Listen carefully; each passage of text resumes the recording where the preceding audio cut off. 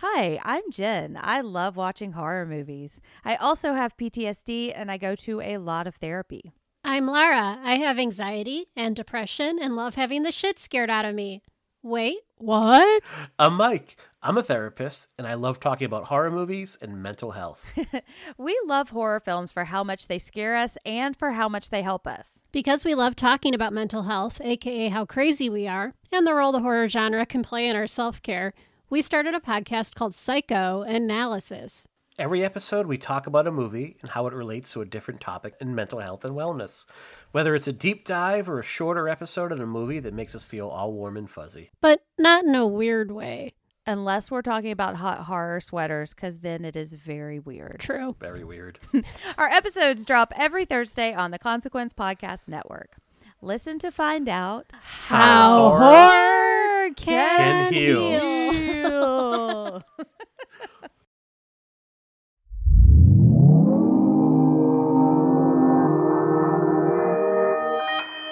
Consequence Podcast Network.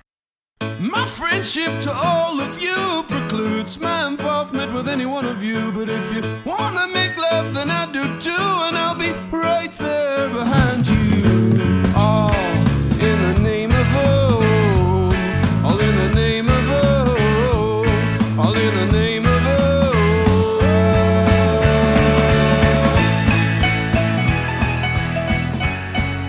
Greetings, constant listeners, and welcome to another episode of The Losers Club, a Stephen King podcast presented by the Consequence Podcast Network. I'm your host for today, Michael Monroeville Mall Rothman, and we are here talking about the fourth episode in CBS All Access's The Stand, and that episode is called The House of the Dead. And that's not a reference to the video game in which you're supposed to reloading every minute. And it's not a reference to the Christian Slater film that was an adaptation of that game. This is specifically the fourth episode of CBS All Access The Stand. So look, if you're confused, you thought that this was going to be a conversation about that video game, I assure you, Bloody Disgusting probably has many articles all about that video game that you can peruse. And you could also potentially go to your local mall where they might actually have one of the old video games sitting there. Because, hey, look, it's a classic game. But, you know, this, maybe I'm speaking a little too early, but this is a classic episode. I'm a big fan of this one. But, hey, I'm just one of four here up in Boulder. Who else is out there? And I believe he's got an electric guitar on him. Jesus. Wait, me? Rockin' Randall Colburn? Yeah, I always got a guitar around my neck. This is Rockin' Randall Colburn, and I need to correct you. Christian Slater is not in the House of the Dead movie, but it's Alone in the Dark. He is in another Uwe Boll movie, which is Alone in the Dark, which is another video game adaptation. But yeah, House of the Dead, the biggest name I think you're going to find in that is Jürgen Prochnow, who also starred in Beverly Hills Cop 2. Oh, yes. And the great Clint Howard. You'll have to forgive me. I have hiccups, which is why Mike is leading this episode. So if I do hiccup, please forgive me. But I am very excited to talk about Stand Episode 4. Stand Episode 4? Stand Episode 4. What if we just called it all that and even on the listings for the episodes? Drop the. Stand Episode 4. Not even Sexier. Recapping. No titles, anything. That would be... Stand Episode 4, House of the Dead. Great episode. Can't wait to talk about it. Can't wait to talk about it. I'm hiccuping. Who else is with us? Rockin' hiccuping Randall over here. Let's go to Nashville because she still hasn't made it out here to Boulder, even though she has the pin set for it. That's right. Yeah. This is Jen. I don't have an accent, Adams. And I love this episode. I do too. Yeah, it's exciting. I'm excited to talk about this one. When we got the episodes in a batch, like the new batch, Gremlins, when I stumbled upon this episode, this was the one I was like, all right, I can't wait to talk about this episode. Yeah. And look, I wasn't alone in that sort of that love, that passion, that fervor. Beside me, while watching that episode, there was a little one that was screaming out, saying, "I want to talk about this episode too!" And introduce yourself. That's me, Sammy Wyzak Kuykendall. Oh, That's my favorite character of this episode. He's so good. I think he's amazing, and we'll get into it. But I fucking love The Rock too, so I was all about that.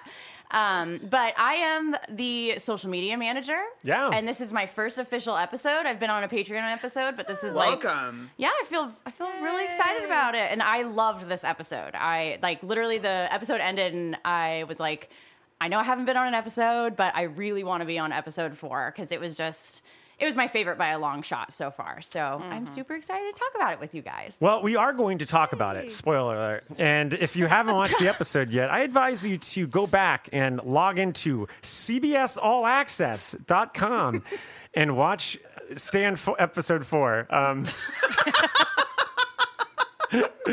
But look, before we talk about this episode, we gotta cover some road in a section that I love. Cover some road. We gotta cover some road in a section we like to call, which is a reference to one of my favorite TV shows of all time, Supernatural. Thanks to me. Yeah, thanks to you. In a section we're gonna call Road So Far. On the road so far, yeah, the road so far.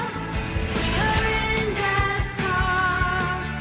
On the road so far. All right, in the road so far, we're going to basically talk about the rundown of the episode. And look, this is probably one of the easier ones, at least definitely easier than the past 2 episodes because... Well, the last episode was pretty chaotic Yes. in terms of timeline shifting. This Yeah. one's a little simpler. Yeah. And I Yeah. think what helps is that we start kind of by, I think one of the biggest, moments of The Stand, even though a lot of people don't love like part 2 of The Stand, like the section where they're in Boulder and they're kind of settling in Boulder. But the idea of the first public gathering is obviously a very important moment. And what I love about this episode is it begins with everybody sort of getting ready for it.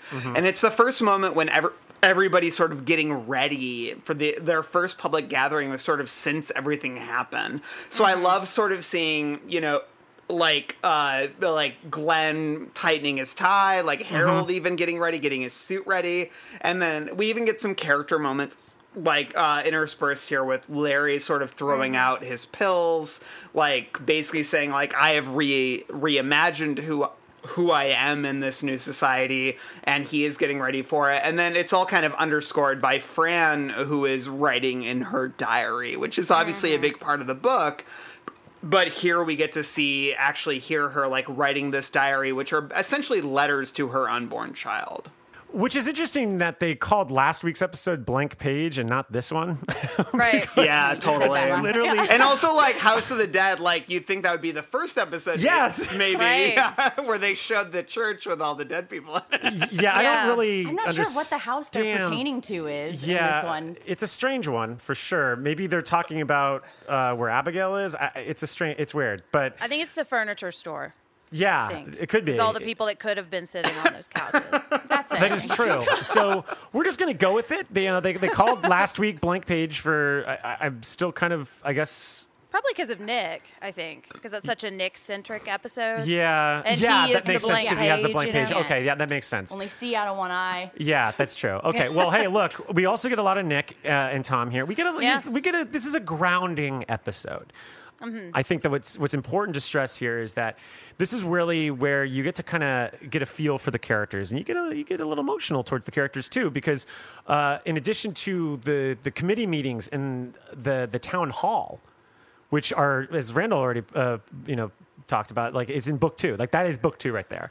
And one of the biggest complaints, one of the biggest gripes that a lot of people on this podcast, not Jen, Not were me. the meeting minutes, which is a very arduous thing when you're trying to adapt the Stand. It's something that Benjamin Cavell actually talked about on our episode with him. What are you going to do? You can't have we joked around saying you could have a whole episode be like C-SPAN. But what they really do here that's artfully, and creatively done is lean on the structure.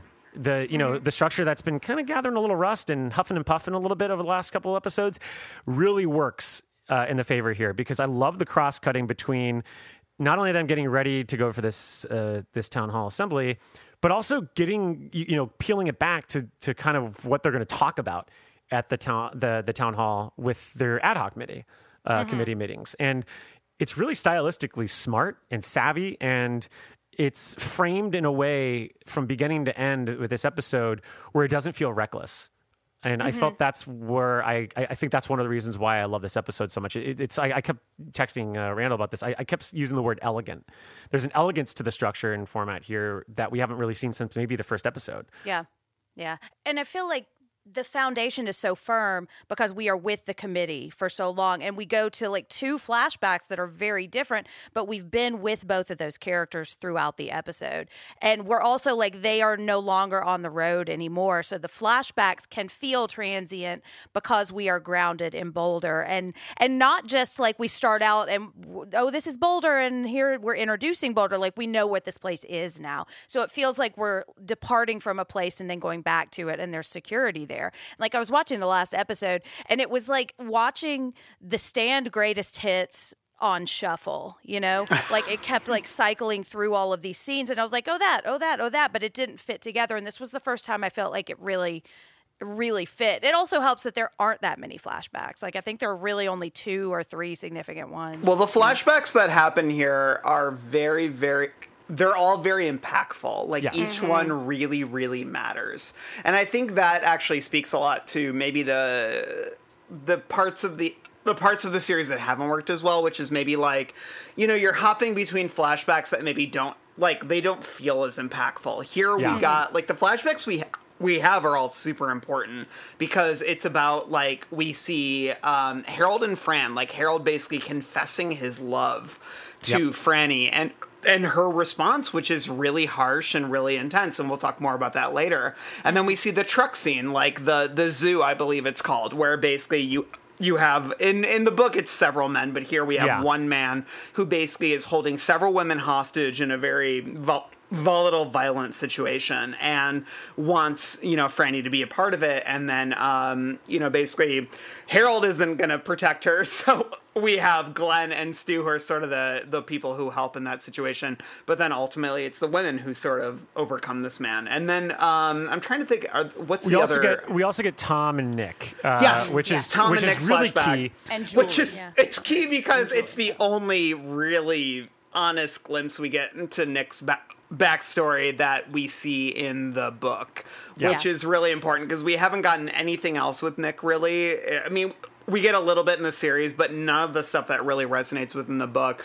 This whole section, I think, actually works really well because not only does it set up Julie Lowry, who is a really interesting character, but it does allow you to show a little bit of the friendship between Nick and Tom, which is important. And there's a lot of moments where I think they're using a lot of these small moments, like they're relying on them pretty heavily to help set up kind of emotion and future stuff. So that's pretty much the extent of the flashbacks we get in this. Yeah.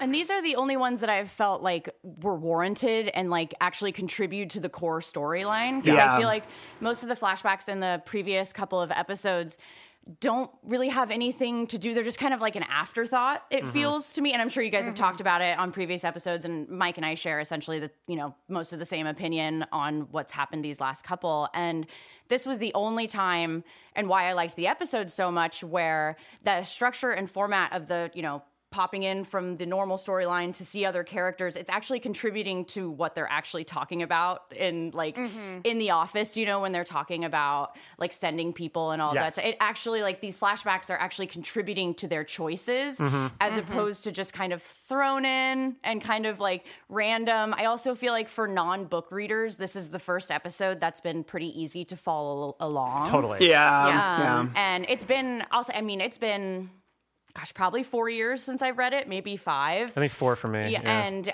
although a lot of, you know, the main things stick out in my head, I'm still pretty rusty on a couple of things just because it's been so long. When you read things after the fact, too, it kind of leaves your memory. And those first couple of episodes, even for a book reader, I was kind of like, fuck, what the fuck's going on? It's a lot.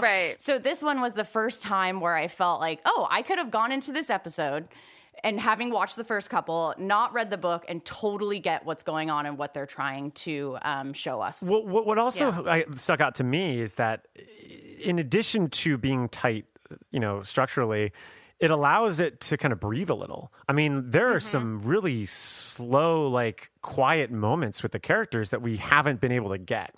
Like the fact that we have that really wonderful moment between like Stu and Franny by the fire. And there's literally seconds that you hear the wind like silence. Like these are things that are going back to like the first episode when I was, referencing my other favorite show, Breaking Bad, created by Vince Gilligan. Damn him, Mike. We are you guys 4 don't for have 4 to now. sit here and watch it with him every time he fucking watches Yes, it. look, so we've been dating watching for Breaking almost Bad 3 years again? now, and Yeah. I will say that you've seen me watch Breaking Bad 3 times. So hey, 4 times the charm. We're going right back into It's not lockdown. fun. It's not a fun one. But either way, I will say that one of the things I love about those type of dramas is the fact that you get those moments. There's finesse. And Yeah. in the Stand really needs those moments because you need those moments to kind of sit back and reflect on everything that's been lost, everything that's been gone. And you get them like multiple times here in this show and in this episode. And like you get it with Stu and Franny, you get it with Teddy and Harold when they're talking about like, is The Rock still alive? It's funny, but also at the same time, it's one of those things that I love about King's work where you get to kind of disconnect from the action that's happening and just kind of question the ramifications and consequences of everything going on around you. And you get that with Larry going to see A Nightmare on Elm Street. And then, at the end, they're like, Freddy was teased to come back, but he'll never come back because, the world's over. And I think there's even sections of the book, if I recall, I mean, the two of you are rereading it, but isn't there sections where they talk about like Hollywood elites that are like, where they're kind of dealing with like the pandemic and stuff like that that's ensuing and everything also? Like you get little moments with people that build up the apocalypse. And that's what this episode gave me. It gave me the stakes. It gave me the emotions to care about these characters. Well, yeah, it's a character-driven novel. Yeah. Like the whole. I mean, when I was reading it, I remember I put off finishing it just because I had loved the characters and being with them so much. It wasn't even about the superflu at that point or the good versus evil. It was just kind of like hanging out with them in Boulder, and I was gonna miss them, And so this was like this series for me, has been on and off as far as things that I've liked and disliked. But this was the first one where I was like, oh yeah, these are the characters that I fell in love with and why I love this book so much. It's kind of like in fall of 2019 when can see it on his face. Netflix dropped El Camino, and you were like, "Oh my god, I can't believe Jesse Pinkman's back! Can't believe it in the saddle." Anyway, I'm just joking, but so yeah. I'd say like what I really love about it is it's a big world building episode because we actually get to see a little bit of, I don't know, there's just like various moments where we're seeing sort of the real impact of the pandemic on the world. The idea that there are these predators who have, I think seeing the truck scene, which was not in the 94 miniseries and is in the book and is probably one of the more disturbing parts of the book. This idea that men are rounding up women and sort of, asserting sort of, a very violent dominance over them. And I think actually incorporating that scene in the book does show the darker side of perhaps what is happening in the post-pandemic. And like seeing that is, I think, really important. And then I think also what I love about this episode is that it confronts the skepticism around somebody like Mother Abigail. Like the idea of how do we reconcile maybe not having faith in a grander sort of scheme with the idea that we're all sharing these dreams. And I think Glenn is the best, in the book, it's that way as well. Yeah, he's a man of science who sort of, is trying to reconcile those ideas. And as somebody who's just finished my latest reread of the book, one of the things I struggle with is that Glenn is actually one of the first people to sort of kind of come around in the book to being like, oh yeah, this is God. And like, I struggle with that a little bit in the book. I had kind of forgotten that, but I love sort of the response. And we can talk about this more in our characters section, Mars and Scars. Thanks for the tease. Yeah. But I kind of love the way that Glenn approaches the concept of the spiritual with Harold, and the concept of like, people have always asked for proof of God, and now this might be like we're inching towards proof of God. Aren't you interested in following that rabbit hole? Yeah. Like that to me is super interesting, and it's like an objective I'm glad that they approach. approached that. Yeah. Which I love. To sell it to him, too, I kind of read it as. And I know in the book, like, Stu is the one who kind of has to sell joining the team to him because they have a Mechlin, or Glenn isn't in the picture at that point, I don't think. But I liked how they were kind of approaching Harold in that way. And I mean, also, a thing that's not in the book is they are hiding the spies from her. And they specifically say, she says, don't do anything. We have to sit and wait. And I don't think she says that in the book. I think they get frustrated with her, but it's not until after the, what happens. The thing, yeah. The thing. Yeah, I think that's something that I've been thinking about a lot with this episode, which I do like this episode a lot, but there's a lot of moments here where you can tell that this is where the TV writer comes in, you know? Yeah. Like, they're trying to adapt this to television, so they're trying to create conflict in areas where in the book there's not a lot of conflict. So excuse me, I got hiccups. So here you've got Mother Abigail, who in the book, like, she isn't the most active character. Here you have her objecting to the idea of sending spies to Vegas, because she says we need to wait and see.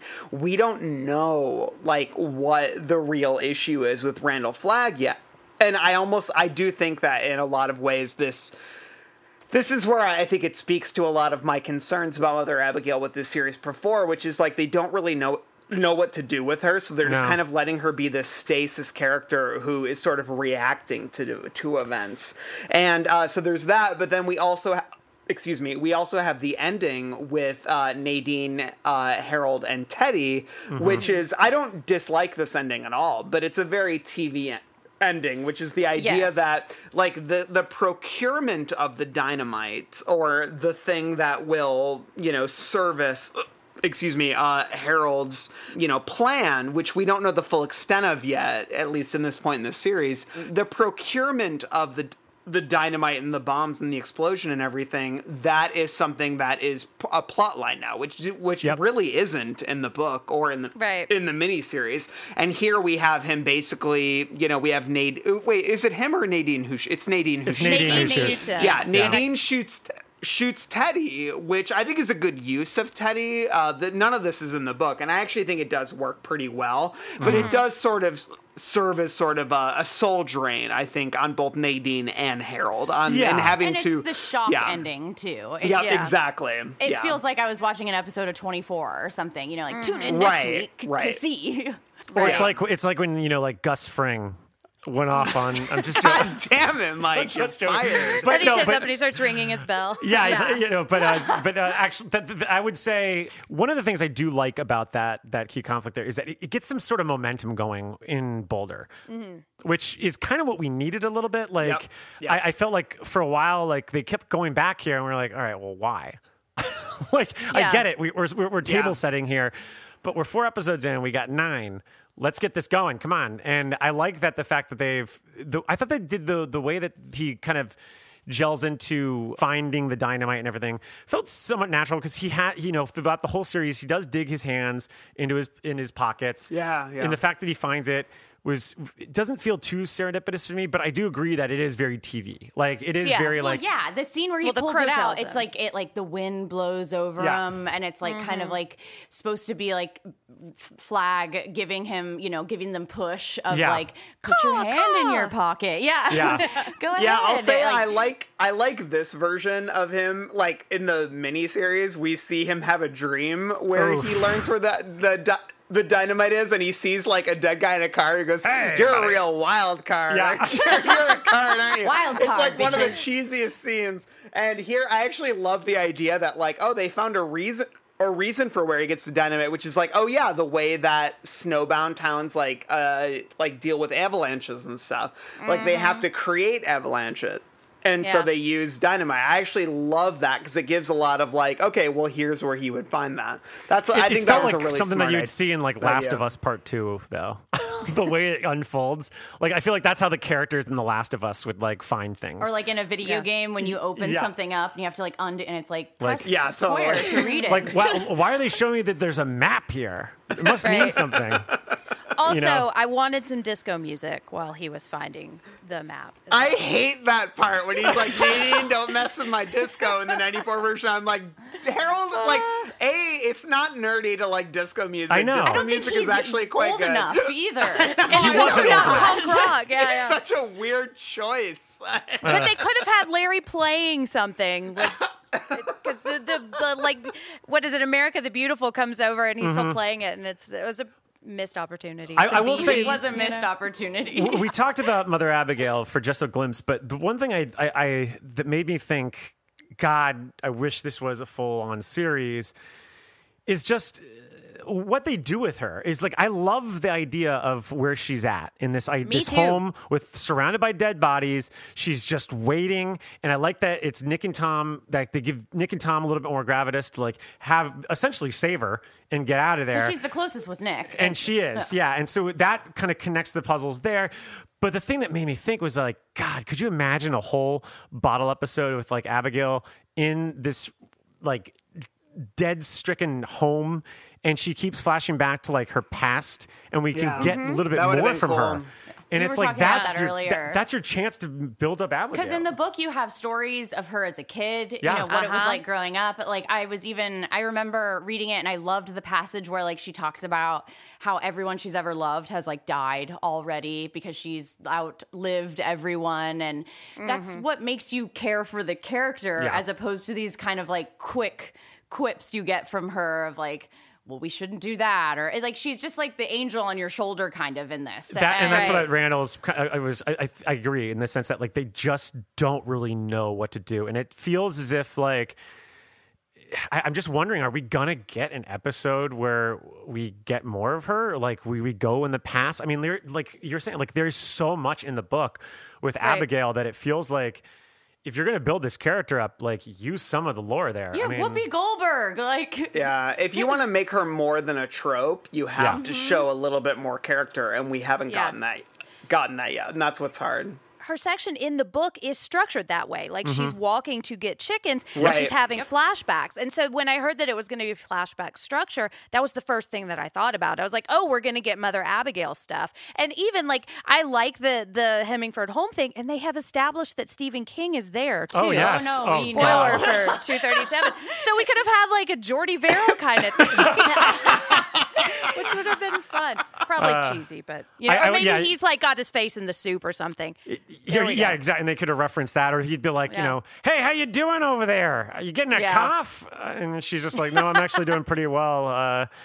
Stay away from me. Feeling fine. Yeah. You know, hey, I got a book for you to read. And it's like, you know. But yeah, I think part of the reason I think this episode works so well is it is so focused on our major characters. Yes. And also that it's focused on, I think, and I texted you a little bit about this earlier, Mike, but it's focused on the characters that the show is best developed, which is Harold and Franny. Like we get really good Harold content here, and we get really good Franny content here. Like, and man, Odessa Young just kills it. And like we open and we end on her writing in her diary. And I think the diary is really, really integral to the story because it really does sort of like play up the idea that the world is now different than it was when I grew up. You know, she's like in the book, she has those, she ends each of her diary entries by being like, things I remember, you know, things that are now gone that were there when, you know, she was alive that her daughter will never know about. And that's like, well, her daughter or her son, her baby will never know about. And I think that's really interesting. And so we don't really get that this episode, but we do get the idea that she's writing to her child from this place of, you know, the world has changed. And I'm trying to convey to you that we are sort of the beginning of a new generation of people who is, you know, like kind of trying to restart society. And that to me is like really powerful. But then we also get we get more in this episode, I think, than we do. I mean, I've just reread the book. There's not really a lot of justification for Stu and Franny's relationship aside from the fact that they're really horny for each other. Like, they just think each other are really hot. Like, that's literally the extent of it in the book. Like, and we joke a lot about it in our text threads, and even I know on our Stand episodes from several years ago, we joke a lot about the various pound cake about the fact that all they want to do is fuck each other. And like after every episode, or I'm sorry, every section, every chapter there's always of the like book, a quip. there's always, every episode ends with them basically being like, okay, we just had a very serious conversation. How about I take your clothes off? You know? Right. And that's oh my gosh, he stops her mouth with a kiss so many Yes, times. like every time. Like, let her finish her sentence. Whereas in this episode, we actually get this really beautiful, lovely conversation with them in the midst of all the darkness, where they actually get to bond and talk, and she shares her fears with him, and they get vulnerable with each other. And it is like, it's such a good scene that is not in any other iteration of The Stand, and I appreciate it so much for that reason, because I'm like, I actually really buy this love story now, you know? Yeah. I agree. Yeah. I mean, that's honestly one of the things that I got from just the first opening minutes of this series, the fact that we are going to get a better portrayal of Franny than we might have gotten in the book, and certainly what we got in the 94 miniseries. Yeah. And watching her story unfold, especially alongside Harold, because I mean, look, I don't want to, spout out too many things here, but like they're the two MVPs right now. Like at least Absolutely. where we are Yeah. in this series, they're certainly the MVPs. They're the backbone, and this show has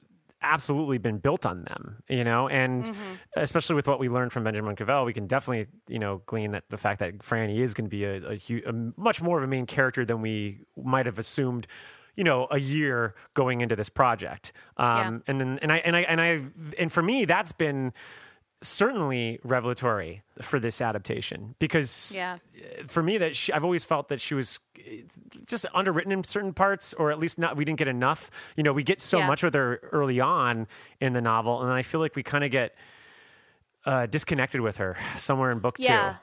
She's not very dynamic in the novel, and I, kind of hate saying that because I love her so much. But here, I think she and Harold are really emerging as like the two voices of the show, especially because she's speaking Nick's words also, which is different from the book where he would write everything and just whoever would read it. And now they look to her, and it's giving her so much more of a voice, which I love. And like the counterpoint of that is Harold's ledgers, which I love in the book as well, because it really shows the light and the dark of what the new world could become. And I think it's really smart that they're leaning into it. And it's just giving Franny a lot more action. I also think that they're just the most relatable characters for right now. Because I'm like Franny's age, maybe a couple years older.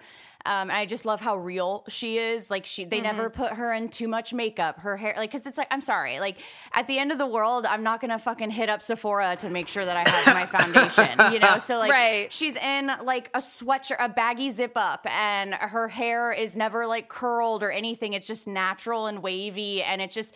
She's what a real person looks like. And I think, I'm sure you guys have talked about it, but Harold obviously in this time the incel community is very like large, unfortunately. And there are a lot of men like Harold in this day and age. Obviously it's changed a lot. Like people like Harold have been around forever, but I think it says something that his character is so relatable to a lot of, people and men I've interacted with over the years, even 40 years later, so after the source material is written. So, and not to say that some of the other characters aren't relatable, but like Larry's a rock star, Stu's a good old boy. Like for most people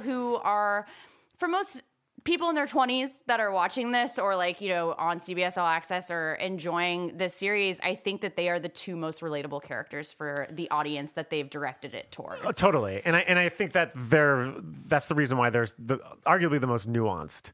I mean, I can't really. I mean, I don't want to.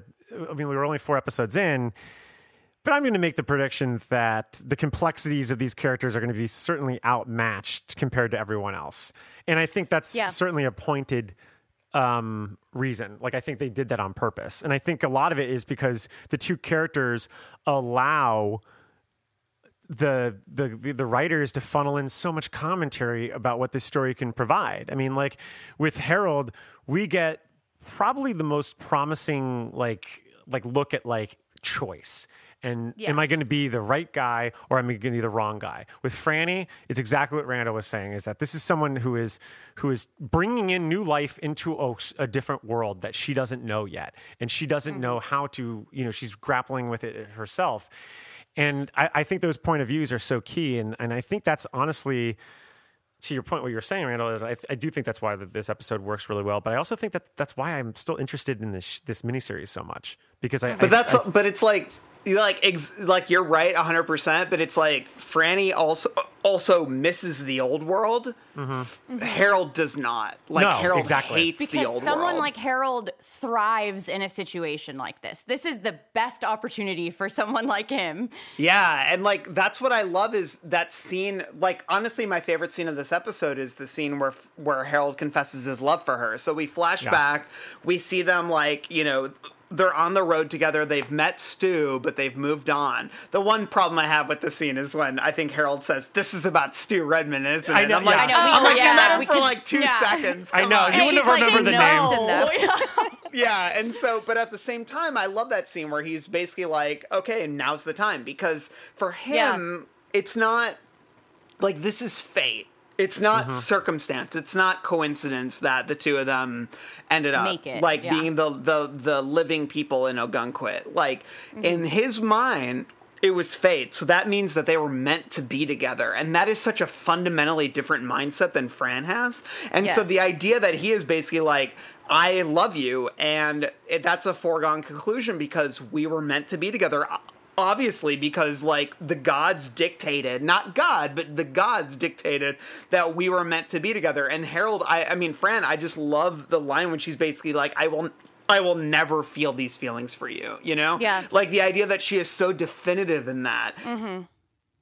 Unfortunately, a lot of women have been in that circumstance. Like, I have been in situations like that, you know, where you have to kind of say, like, I'm sorry, I can't, I don't feel that way, you know? And again, and he does kind of almost like, it is like gods, because it's almost this like Greek thing or like this Adam and Eve thing that he thinks like we're the last two people, you know, or we are supposed to kind of recreate society. Exactly, yeah. And for her, she's like, I don't give a fuck if you're the last motherfucker on earth. Like, I will raise this kid alone. I don't care. Like, nothing will make me love you. And I love like my particular like because I do love that scene, but my favorite part is at the end when she goes, "We're good, right, Harold?" And he's like, "We're good, Franny, go to sleep." And it's like, I know that feeling of like, because she although she knows she's okay, like she knows that she could probably take him if she needed to, there's always, for every woman that has ever been in a situation with a man where you've had to turn them down, in the back of your head, you have to kind of make sure, like, am I safe? Are we okay? Can I close my eyes and go to bed right now without worrying about god awful things that you could do, you know? And that's what she's thinking. And that's what I felt was in that moment where she's just like, I really want to go to bed, but I have to make sure that I'm going to be safe when I close my eyes. And I think I don't care if you're 15, 20, 30, 40 years old, every woman knows what that feels like, to just kind of check in and make sure I'm okay. Did I code my language enough? Exactly. That I'm still safe? Was I kind enough without hurting your feelings, but wanting to make my, you know, make my stand?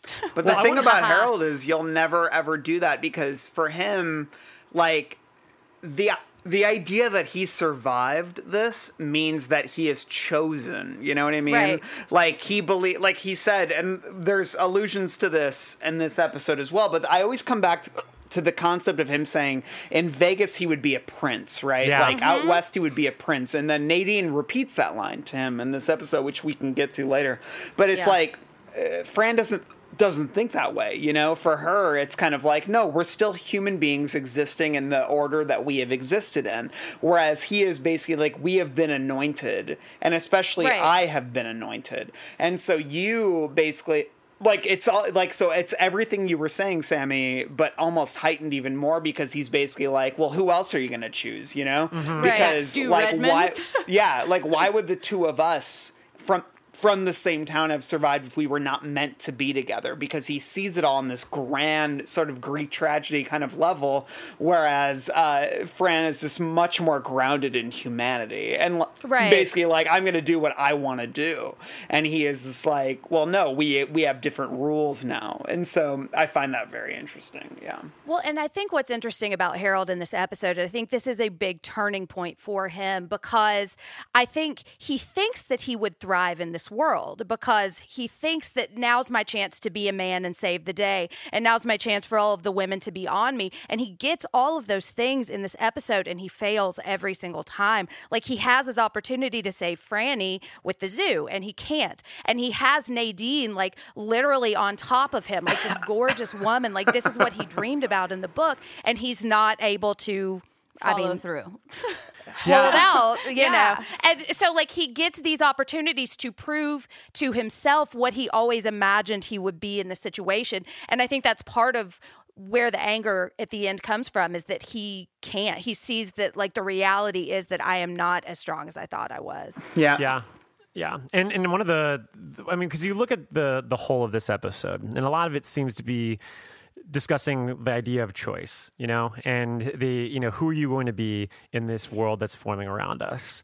And that kind of culminates with their decision making at the very end, where they're like, well, look, we're tasking ourselves with making the choices. Are we making the right choice? And that's why I kind of love that it ends, or kind of for the most part ends, with them sending Tom off, because it's a questionable choice, It's like, well, and I think Franny even writes that in her journal, like, will you be able to forgive us for what we've done? Yeah. And so I think thematically, it's one of it's not the first episode, but I think it's probably the strongest episode thematically, where you get something really succinct. Yeah, so far, yeah. And I think that's why all the threads really tie together. Hello, this is Jason, co-host of the All 80s Movies podcast, with a message from Factor Meals. Warmer, sunnier days are calling. Fuel up for them with Factor's no prep, no mess meals. Meet your wellness goals in time for summer, thanks to the menu of chef-crafted meals with options like Calorie Smart, Protein Plus, and Keto. Factor's fresh, never frozen meals are dietitian approved and ready to eat in just 2 minutes. So no matter how busy you are, you will always have time to enjoy nutritious, great tasting meals. With 35 different meals and more than 60 add-ons to choose from every week, you will always have new flavors to explore. Treat yourself to restaurant quality meals that feature premium ingredients like filet mignon, shrimp, and blackened salmon. Head to factormeals.com/80smovies50 and use code 80smovies50 to get 50% off your first box plus 20% off your next month. That's code 80smovies50 at factormeals.com/80smovies50 to get 50% off your first box plus 20% off your next month while your subscription is active. But look, we've talked a lot about characters. And I think before we get too deep into them, I think we need to go to a little section that Jen came up with called, what is it, Jen? It's called Mars and Scars, or the two hunks of the stand. Yeah. Play that Straw Dogs clip. Saw you leaving. You bored with the sermon? No, just not really my thing. Can I give you a piece of friendly advice? Sure. Now, it's one thing to come into town and think you're too good for the people who live here. I don't know why you'd say that. I wouldn't. But being too good for God, that's another thing entirely. All right, welcome to Mars and Scars. We talk about James Marsden, star of Disturbed Behavior in X-Men 2, and Alexander Skarsgård, star of HBO's Big Little Lies, and as well as a couple other characters, and a couple of other characters. But look, we got a lot here. I'm just gonna really break down the ones that we got to discuss. So we got 3 that were really introduced. We got Dana Jurgens, played by Natalie Martinez. With Judge Ferris, who was kind of introduced, played by Gabrielle Rose. Not really. One of my problems with it.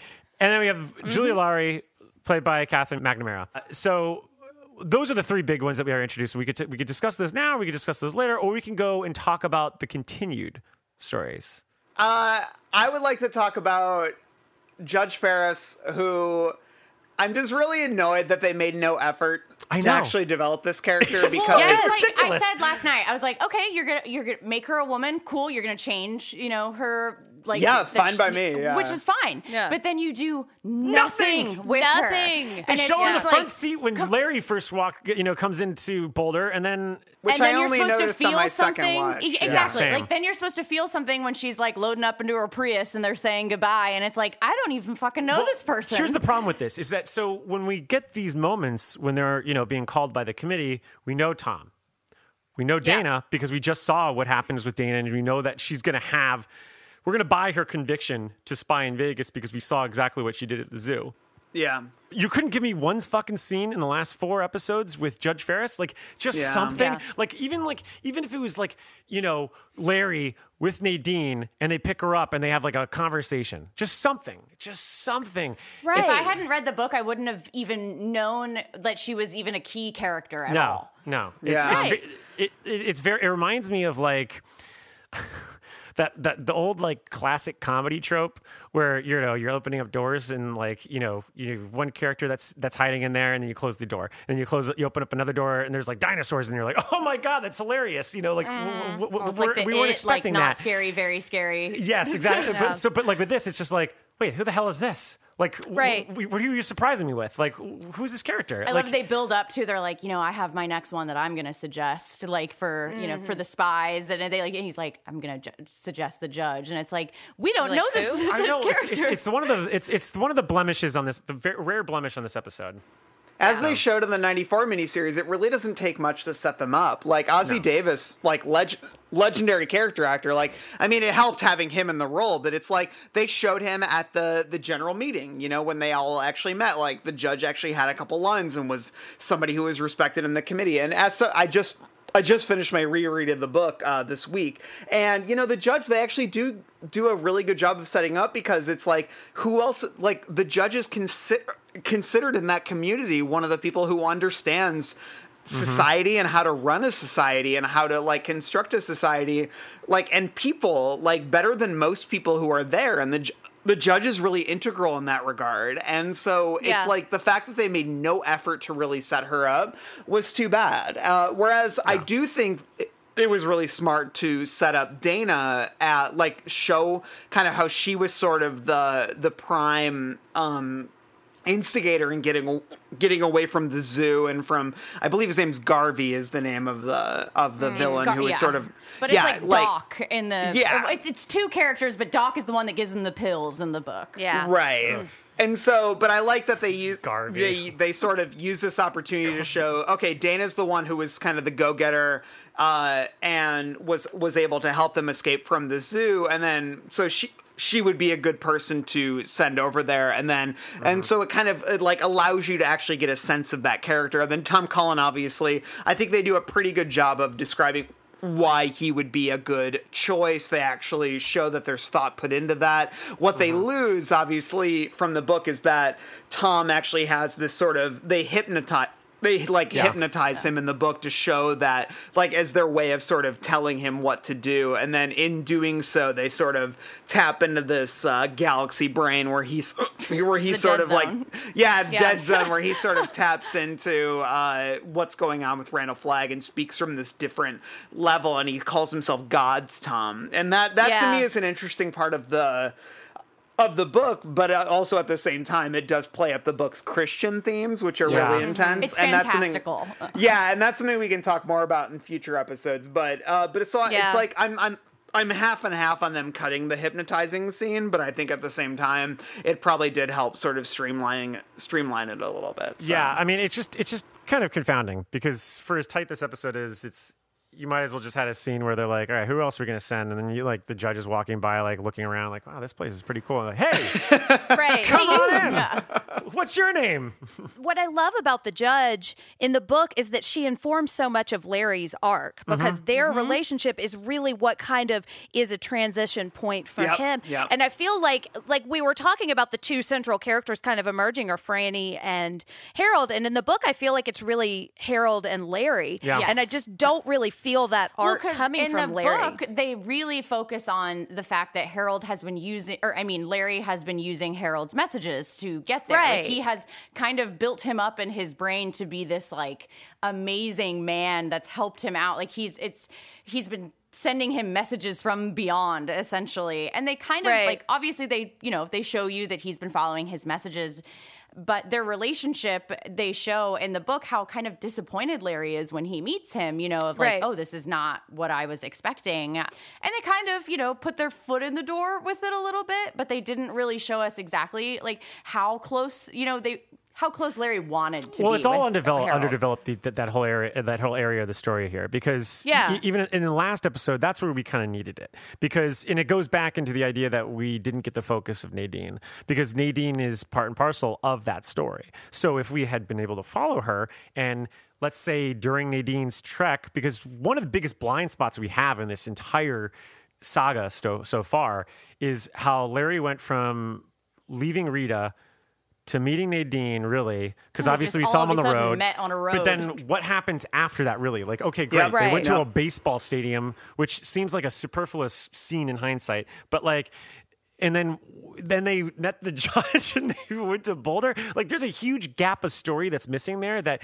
could have easily been like, if there was something there, it would check the box off to give us a little bit more of Nadine, give us more of Larry, and then also give us for the judge, which is why, like, in hindsight, I'm like, why did they just do that baseball scene? Because it doesn't really add anything other than the fact that, like, Well, okay, it's the tiniest amount of character development is. that we get. It's like that was basically they had no space to really develop the relationship between Joe, Nadine, and Larry, and that was the scene they chose. And it's not like a bad scene necessarily, It's because not. it just show like connection between Joe and Larry, which is the guitar, but you're kind of you're using Nadine. Her whole relationship with Larry is reliant on the idea that he bonded with Joe, and that's not Right. satisfying. You know what I No. mean?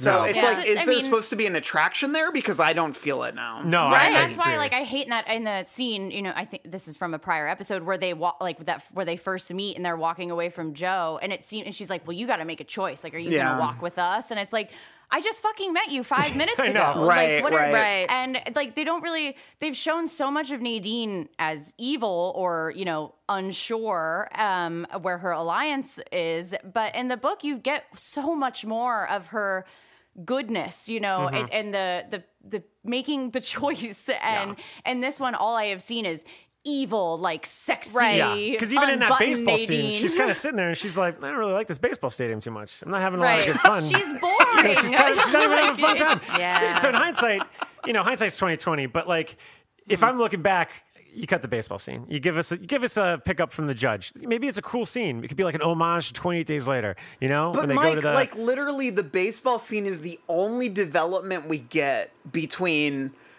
Larry, But you Joe, could do that. and Nadine. But you could do that with them being in a more contained space, and then also throwing the judge in there. Throw in the who's that? judge. Who They hey, cut the some- judge. pick 'em Hey, I up. brought some hot dogs. Yeah. It'll be like the Dumb and Dumber, Have and they the just keep judge picking up people and hitchhiking. run them over. You give me at least it's more serviceable to the actual overall arc than like baseball. Well, if And this is- anything, this has just shown me why in the earlier miniseries that they made Rita and Nadine's yeah. character the same is because they Yeah. had to. And now that I've Yeah. seen what it looks like if you did include them both, I'm like, all right, I get it. Like, Yeah, this makes that was more sort sense. Of that was sort of my big thing. I was so excited they were including Rita, and then when I watched what they did with Rita, I said, just awful. They should have just murked. Like Right. Mick Garris had the right idea, He did, Like, yeah. there's And just not I feel enough like time. they were really insistent on making it Rita, to the point that I think they lost focus of the reason to put Rita in there, because what Larry's arc is his relationships with people and Right. learning how to not be a taker.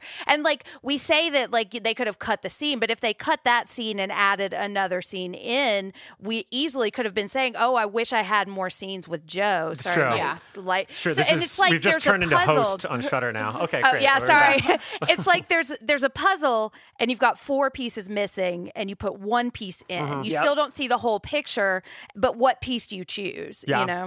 So I'm still.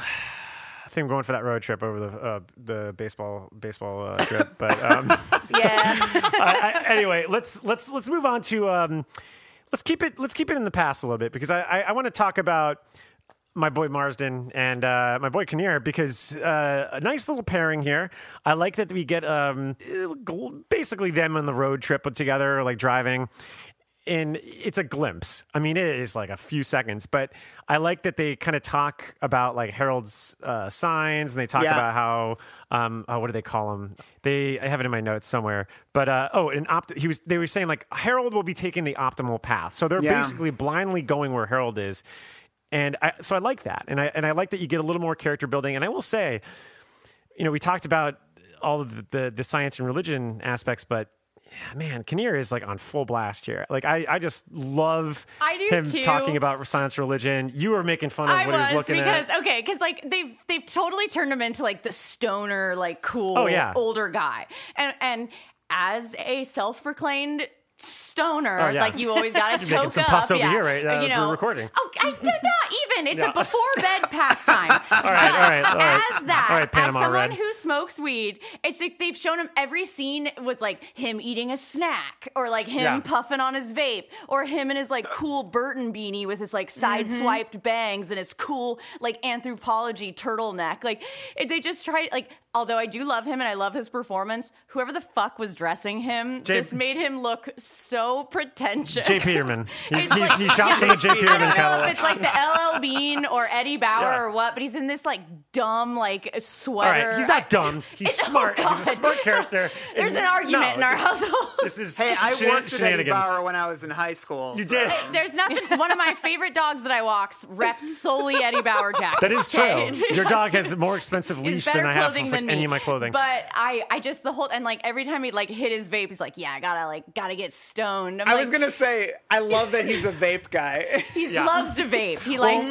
I can't take the vaping seriously because of Tim Heidecker, because of On Cinema at the Cinema, where he pretty much destroyed the concept of vaping for me. He just looks like a goober. Well, I'll just say that because like this, none of the way he speaks to Harold about Mother Abigail is actually super interesting to me because it is original. It's not in the book at all. Like the way he basically says, he's like, I know where you're struggling. Well, what I love first is he's like, I know the mistake you're making or whatever. And then he says like, the word, no. yeah. And like Harold is chewing I have this in my dreamscapes for later, but just like, I just love the way that Harold chews his chocolate payday and he says the mistakes I'm making, like he's like it's like so cocky. I love it. But then Glenn knows actually how to talk to him, whereas Stu and Franny really don't. And so Glenn kind of engages him on sort of this intellectual level, and he's like, the reason we don't believe in God is because there's no proof. And as somebody who is a former Christian who is like sort of like really has like spent most of my life reckoning with like Christianity and things like that, especially because my wife is Christian, is like I always kind of go back to this idea. It's like, well, what it all really comes down to is that there's no proof of God. But of course, the whole point of Christianity is that there's no proof in God, which is why it's all about faith, right? And so, but I love this whole concept where Greg Kinnear is basically saying, he's like the concept of psychic is nothing more than a term. Maybe it'll turn out every word of the Bible was true. Having these dreams is sort of like the first sort of glimpse towards the like this inching towards this concept of like, is there a God? Because we sort of have this little bit of proof in that we're all sharing the same dream about this woman who claims to be this servant of God. Don't you? And then he says, don't you want to like follow the rabbit hole? Like, don't you want to keep following that? Yeah, because that's the only way that, because I'm not a religious person. I didn't grow up in a religious household, but because, I mean, you should see me go down fucking Reddit rabbit holes most nights. Like, this would be like a mystery that I couldn't live without solving. Especially at the end of the world, I'd be like, what do I have to lose? We're all having these dreams. There's no way I wouldn't be able to live without the answers to that. I'd be taking Benadryl. But that's how Glenn reacts in the book as well, which is essentially that you know, I'm a science-minded guy, but I can't find any explanation for this. And so he basically says, I'm just going to put it all on white magic. And that's kind of the phrase that he refers to, is like, this is white magic, because he's like, I can't think of any other alternative to this. And which is kind of a King's Dominion, isn't it? Because isn't that what Pangborn calls? I mean, it's the white, is the phrase, And so I do like that, but it's to me really fascinating, and I almost think that Glenn sort of succumbs to it a little bit too easy, but at the same time, I stopped myself whenever I felt that cynicism creep in, and I said, I don't know, man, if it's a lot like how Harold thought that because him and Franny survive, well, that means that they're destined to be together. Yes. They're chosen. Right. And so I think that if I was still alive, you know, after the apocalypse, and this woman who is claiming to be a servant of God is calling me to her, then I don't know. It's like I think rereading the book through the lens of this series, and also just where I'm at in my life right now, I can almost understand in a lot of ways the way that everybody sort of treats treats her like they do believe that she's the servant of God, because what else do you believe in? I still think the book actually, and we've talked about this on our previous episodes about The Stand, I still think it veers to objectively Christian. Like there's moments later in the book where I think that like King is kind of pointing towards the idea that this really is sort of a Christian devil god sort of thing. But I think what I like so far about the world of this is that it is really remaining rooted in the individual perspective. And how do you reckon with the idea that you are an intellectual person who has survived this plague, and this woman is drawing you to her dreams, and you're sharing this with other people? It's like, what do you do with that? And I kind of like this perspective that Glenn has about, well, let's just follow it. Like, let's see what it is. Yeah. He's the stoner. He's stoned.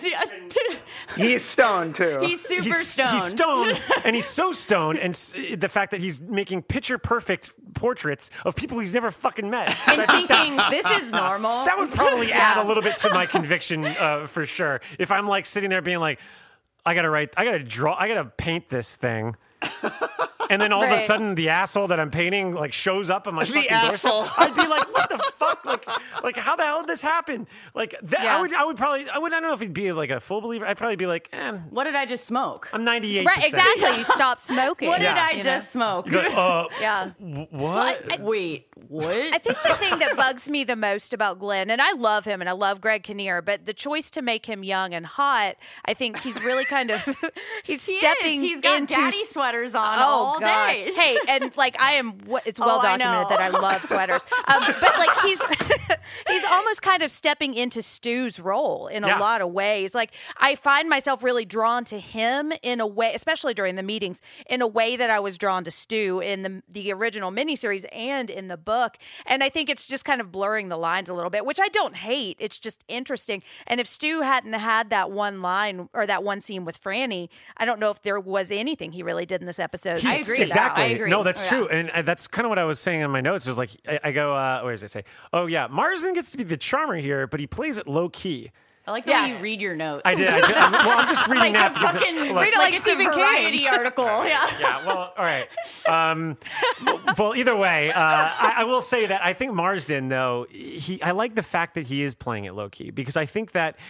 One of the biggest complaints we had going into this was the fact that, like, well, first off, we were bummed out that David Boreanaz wasn't playing Stu Redmond, but second off was the fact preoccupied with SEAL Team that they did go with someone as equally hunkier. Well, let's be honest, I love Boreanaz. You're great in Angel. I think you're really hot. James Marsden is hunkier. Marsden's hunkier. Yeah. Sorry, they went for the hotter guy, but we were worried about that. We were like, oh god, this guy's too hot. Like he's Cyclops for Christ's sake, and yet he's. I buy him as Stu. I really do. And I think it's because like he doesn't have the answers, right? Like he doesn't come off like Gary Sinise, where you watch Gary Sinise and you're like, Lieutenant Dan, he's going to lead us the right way. We know what he's doing. I don't get that with him. Like even when in the meeting, in the ad hoc meeting, he's like, yeah, maybe I'll go. And it's just like he doesn't really have any reason. He's just doing it because he doesn't really know what else to say. It's the varsity football jock that's like, I got to go help him out, you know? Or like he's just I'll lend a hand, because I honestly feel like his character doesn't feel like he might have all the right answers and stuff like that. He doesn't. And I kind of like that about it. He's not thinking it through either, because immediately they're like, they'll notice if you're gone. You know, like, it's like, what are you thinking? Pedal it back there, Jim Kelly. It's the hero complex. It's the. I'm sorry. Like, although I am from California, I'm from a very rural area of California, and I grew up with a lot of Stews. And I know a lot of boys like that, and who would just, they got to stick up for everybody without thinking, of the consequences. Like I could throw a football over the mountains. Like, exactly. Just like that. Tina, come get some dinner, and they dress just like him, like the flannels, I love the what he's stupid dressed as. trucker hat. I love the hat that he's got. It's perfect. It's not, would I ever wear it? Would I ever want you to wear it? No. But I believe Stu wearing it. Well, you let me wear my Castle Rock hat. That's not too bad. But every day. So what do you think, Randall? You haven't really chimed in on Stu yet. Yeah, Randall. I don't have a lot of thoughts on Stu. I think Stu's sort of like, I don't know. Like, I think he actually operates a lot like he does in the book, where he's sort of like a steady rock, you know? Like, for me, Stu doesn't really activate until the third act of the book. Like, that's when he sort of starts to become, I don't know, like, he becomes a more, I don't know, though. I take that back because, and I'm not going to spoil it, but I think that he almost becomes sort of like, he becomes a focal point in a way that feels fresh, you know? Whereas I think for him, he is this grounded, he's almost like a nucleus for the Boulder Free Zone, where he is this central thing in the center of it, and there's all these weird things that are whirling around him, and they're all a lot more interesting than him in a lot of ways. And so for me, it's like this, I like Stu, but for me, whenever he's in a scene with anybody, the only scene that he really came alive for me was the scene with him and Franny, because I actually bought the creation of their relationship. I actually bought that she would be falling for him and that he would fall for her. But for me, that scene was even more so about Fran than it was about him. I felt more for her in that scene. He just listens for the most part. Yeah, he listens, which is, you know, honestly, she's been riding around with Harold, and I don't think he's a very good listener. No. I think that... Yeah, so I can buy that relationship a lot more.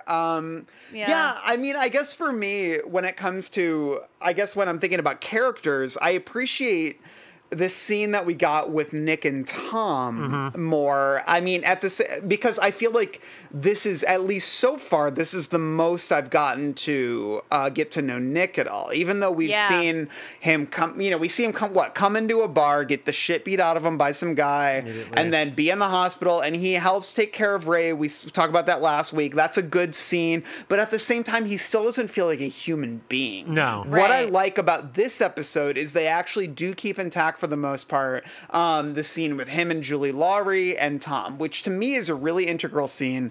And I mean, I almost wish they went further, because in the book, Nick and Julie have sex. They do. And I'm just like, but the thing is, I don't necessarily critique the show, because at the same time, they would have had sex if Tom didn't walk up. So. I know. Right. But I do love that they do get into the sexual relationship, and they show Julie as somebody who is like, Jesus Christ, I've been so lonely. And even though that these are two people who clearly have different, like, senses of morality, like, you can tell that from moment one, because the way she treats Tom, the way she treats him, there are some things that bind everybody, which is this sense of loneliness. And that, to me, is depicted really well just in that scene between Julie and Nick. And I love that. And I love that they went there. And that literally, to me, so far in these 4 episodes, is the most real interpretation of Pirates of the Caribbean Nick that I have gotten in this entire show. And I appreciate that. And I also kind of love the way that they approach the, you know, I mean, because in the book you have sort of the Pepto-Bismol kind of relationship going on, and then the idea that she won't actually tell him Nick's name, and they actually take it a little bit further in this series, which I actually think quite works. And it is really sad, but yeah, and it mostly plays out as it is, but the thing is, they're relying on this sort of, because we don't get much between Tom and Nick in the last episode. So basically, you know, we have this goodbye between Tom and Nick this episode, because Tom becomes one of the spies and we see them say goodbye to each other.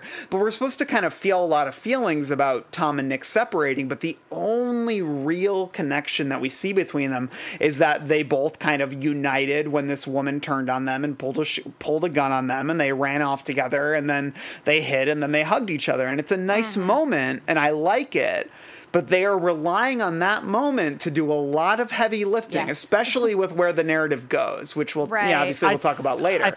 I think the moment works for me, because it does, because but I definitely found myself like work. It is doing a lot of work, and I think a lot of things for like in a this, 3-minute segment too. It's very it's fast, very quick. Yeah, but I think, and even though, like, I do like that, I agree with you, Randall. Like, I like that they stretch it on, although, like, it being very, like, offensive, the things that she says, it's not what someone like her would say. Right. Like, It makes sense. God, Yeah. I was walking a dog today, and I heard someone, like, say that Using word that you like don't that, use, you know, about someone. And I don't think they were talking about a person. What happened but it was, to the dog? Jesus. Like... No, I just, you know, when you hear people talking, I just, and It's I'm, like, I'm God, Ears what the- McGillicuddy. I listen to everyone's conversations. I know you are. It's bad. But I mean, unfortunately, it was slang for such a long time. And although it's not really in the coda anymore, which is wonderful, someone like Julie would still use it to describe Absolutely. someone. Yeah, And I really liked I Catherine think McNamara's even, she performance like throws the F word around. Oh, yeah. No, she gets the F straddled word with I'm a not lot of comfortable tough saying. dialogue here. But I think it works for the character. And that's why I don't really like when a show kind of pumps the brakes or doesn't show me pulls the punches and stuff. yeah, because I think that's what's real is unfortunately Right. there are still people like that out in the world. Well, it's real because here it goes back into what you're talking about right now. It's like the loneliness. It's the idea that like at the end of the day, all we want is a connection, which is why people are going from either to Boulder or Vegas. Despite what those choices entail, it all boils down to the fact that we're all looking for some sort of connection. Right. And with her, you have two people that pretty much know where they want to go to, which is Tom and Nick, but then you have the person that's on a crossroads. And now,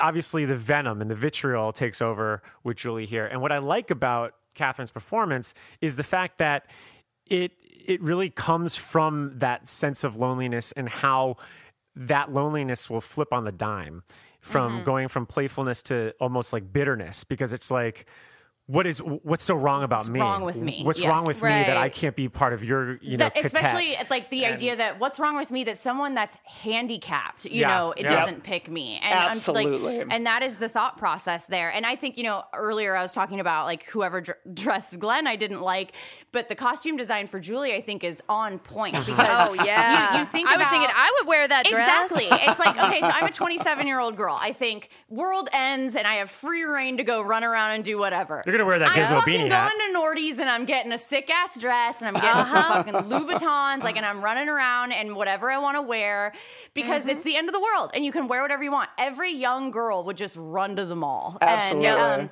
you talk about loneliness. You think you're trying to fill something like that void. She thinks, that's like what her costume design. I'm looking into it a little bit, but to me it was like, okay, she's lonely.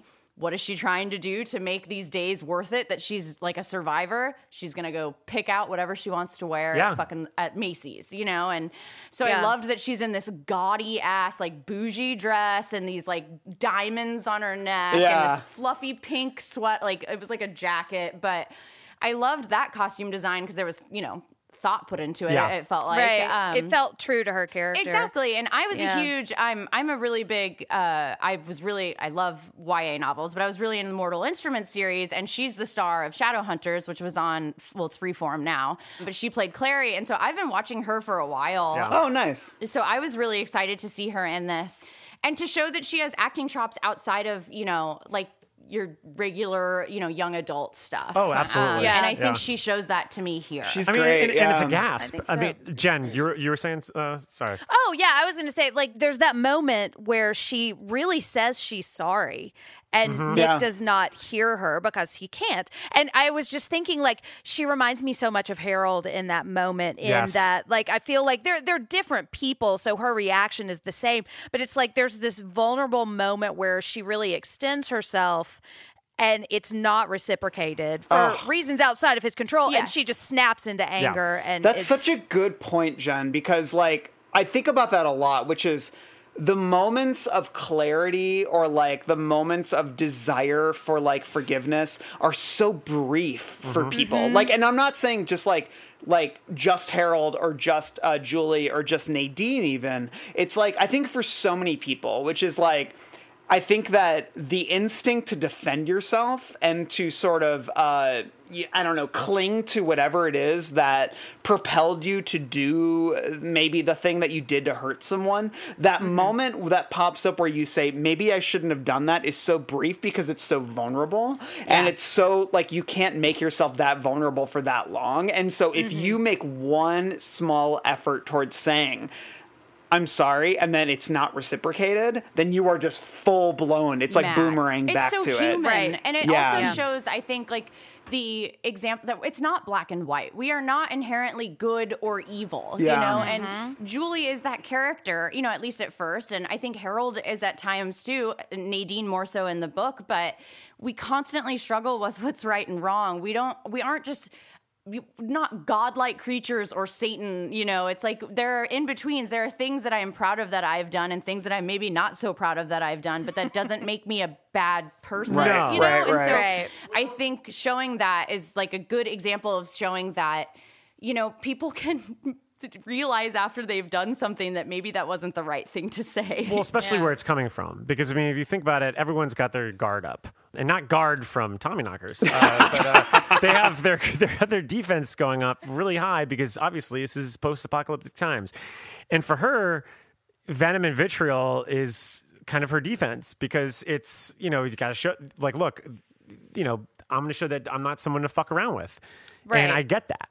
I totally get that because there's certainly been situations, even just, you know, in pre-apocalyptic times, even though we're skatering way towards that day by day, I find myself on the defense all the time, you know, and what does that entail sometimes, especially when you only have words? Well, I mean, you're going to say some of the worst things possible to get a reaction, especially if you know it's easy. It's easy because it's the easiest way to kind of to kind of get at someone and you know, so it makes sense. We're naturally defensive people. I mean, fuck, we live together. There will be times when like Mike will even just be like, "Oh, the house is kind of messy right now," just kind of saying it to himself. But my instinctual reaction is like, "Well, I'll clean it up later." You know, it's not like you want to immediately kind of make up for that, even if it's not directed towards you. I can't tell you how many times it's a joint effort to get the laundry built up, but if someone makes a comment about it, your first reaction is to defend yourself. Oh, I know. Whenever I like walk in the room and I'm just like shrugging a lot and being of like, laundry, and I'm like, I'm sorry, but it's not his know. fault. It's not. It's your immediate. It's like, oh, they're shitting on me, or they're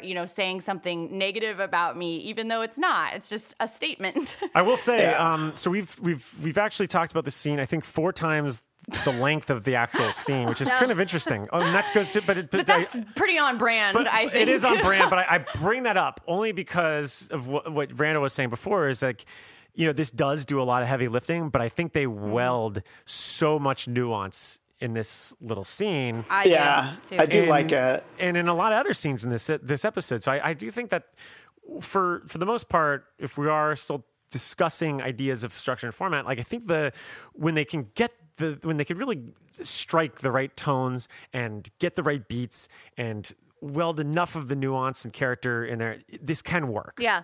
I will say this episode was written by 4 writers. Oof. Jill It's Killington, never good. Owen King, Ben Cavell, and Eric Dickinson.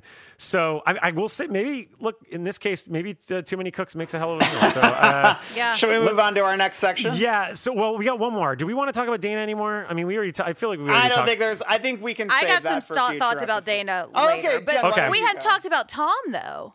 Well, we did. Yeah. Do we want to talk about Tom? Because we really didn't get to talk too much about him. Well, that's the thing. Like, Tom is what makes that scene work for me. Yeah. As much as I love Nick and I love Julie, like, he is the glue that kind of holds that together and it gives it kind of like a comedic feel. And got his line deliveries for some of these for like a really tricky character to play. Like, I loved him. Like, just when he looks at Nick and he just says the Nickster. Like, that's such an endearing moment. I have that in my dreamscapes. Oh, my Well, gosh. that was what's the one that we always keep saying? It's like it's a lot to remember. It's a lot to remember. Oh, yeah. I say I that wrote all down the- several. We've It's just- said it's- that. That has like become I like love part of it. our daily lexicon. I now love at this his point. fucking Dolly Parton shirt. Like, I just think, and this is like an actor that I don't like. He's always played terrible people, and he's like a shithead in The Office. He's awful in Split, but because this is such a it's such a kind person, He's a teddy and bear. I mean, and I love him. I think he's playing him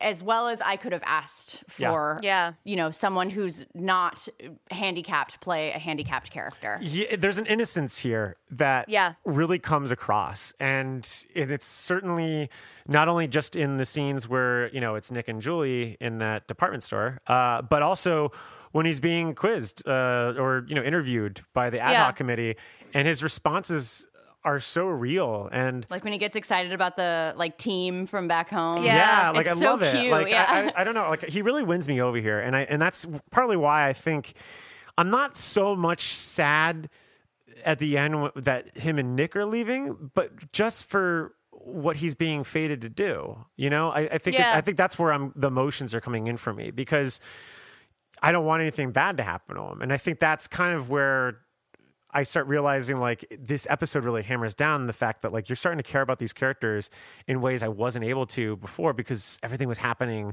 so manically, you know? Well, at least beyond, you know, obviously Franny and Harold and all, but because I think from there we pretty much have enough love there. But yeah, so for me, that was kind of where I'm at with him. I really loved his performance, and I thought Brad William Henke does a fantastic job, and it also helps that shot where he's leaving is just gorgeous. And that they're wearing matching coats. I know. That's my favorite. Loved that I want that moment. jacket too. Yeah, it looks like it reminds me of the Kelso jacket from that 70s show. Yes, yeah. Well, and I think like the choice to not have him hypnotized, and I know that when we talked to not Henry Cavill, Ben Cavell,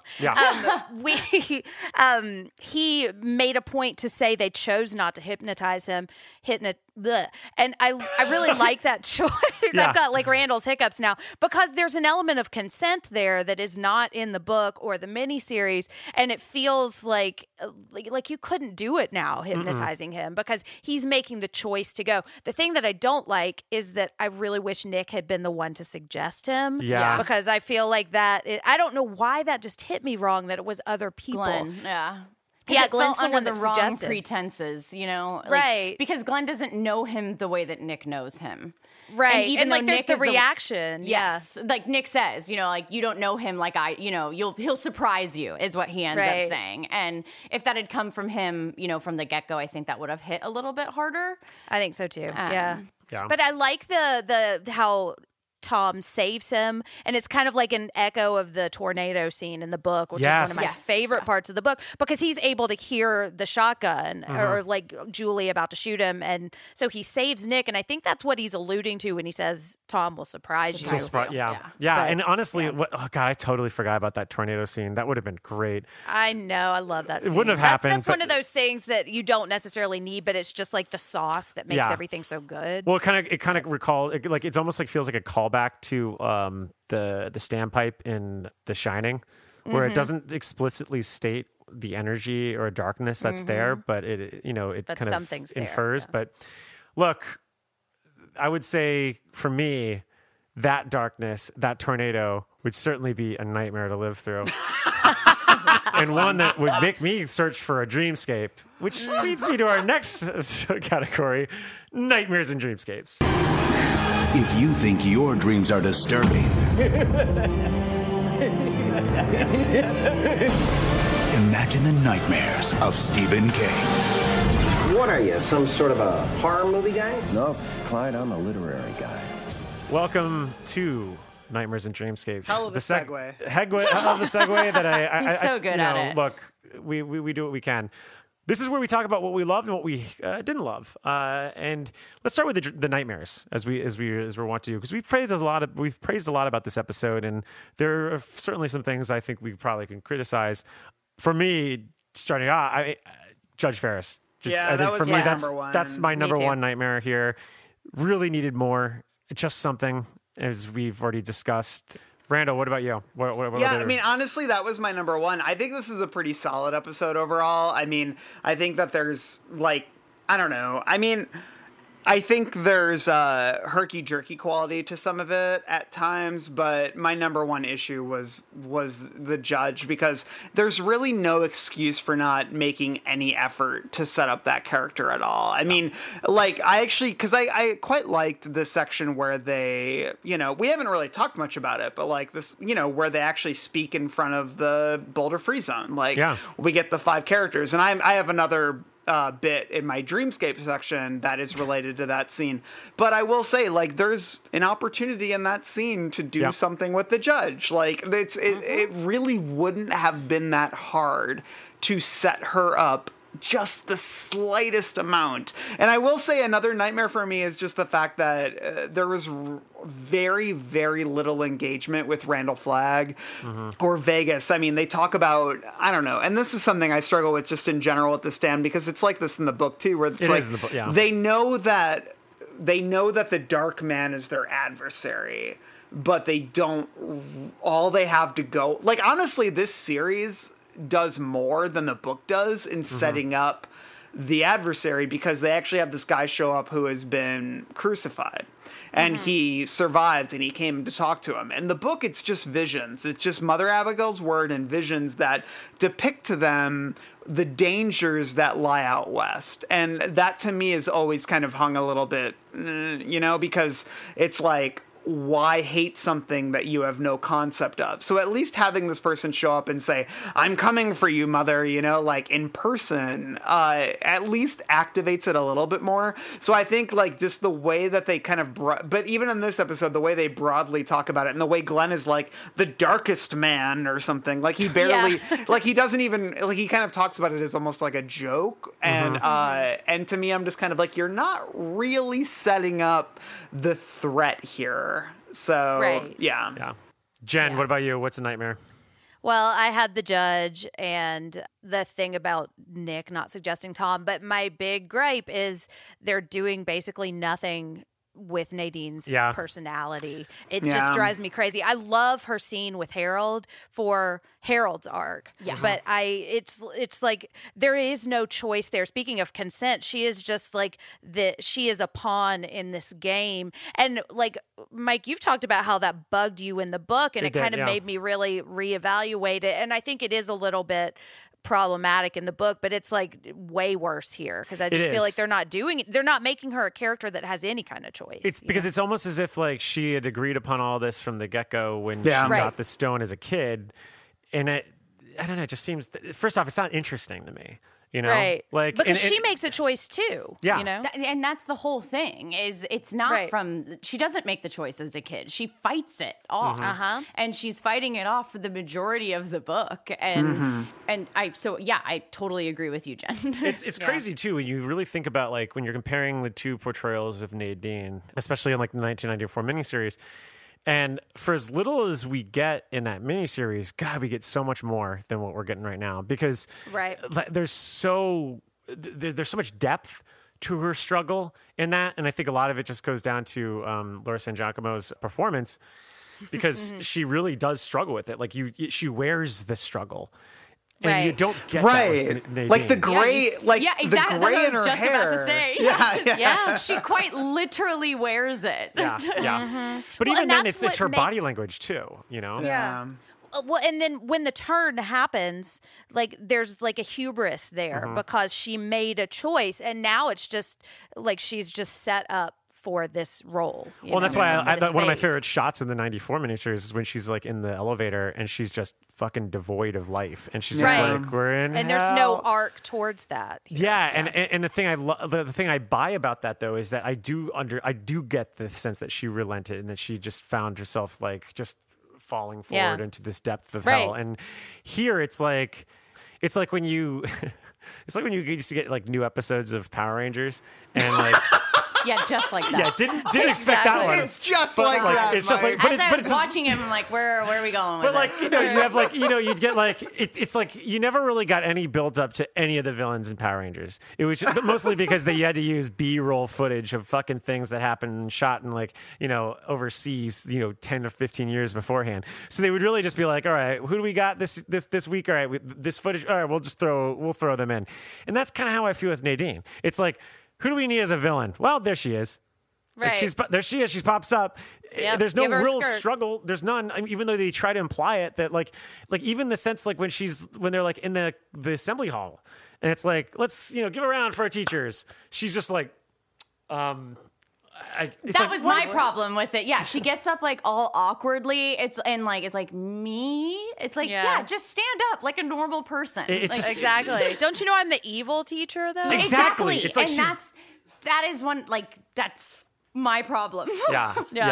Because is that your nightmare? I'm the next on the right. And that's my nightmare. Is like, I do agree with you, Jen. I like that scene for Harold, but that sexy scene for Nadine for me is like it's like a middle schooler's idea of what sexy is. She's got like the kind of button down business shirt and like the the high stockings and like she walks around like all like she's trying to be mysterious. It's like this isn't there's nothing, I don't even know you really. And I've not really seen you make this choice or kind of your path to this decision. And all of a sudden you're at Harold's house and you're hiding out. Or he's like, I hate when she's like, hey, and it like scares him. It's just like, it's just so bad. And like, although I know this was always my thing, when we watched the miniseries, the original miniseries, I was like, God, it feels like a Red Shoe Diaries Well, it also episode. feels like Red Shoe Diaries. You get our boy W.G. Snuffy Walden just like, but like it works for me. It's not, but this one feels like Red Shoe Diaries, but it's like bad, like Cinemax when you fell asleep and then you woke up and you're like, no, what this am I feels like watching? an episode of like Touched by an Angel when like you get like more of the sinful characters. And they're it's like "Ooh." daytime TV that my Yes. grandma used to watch, where it's Yeah. like, oh, what did the maid do in this episode? You know, and that's like how she feels. She's just not.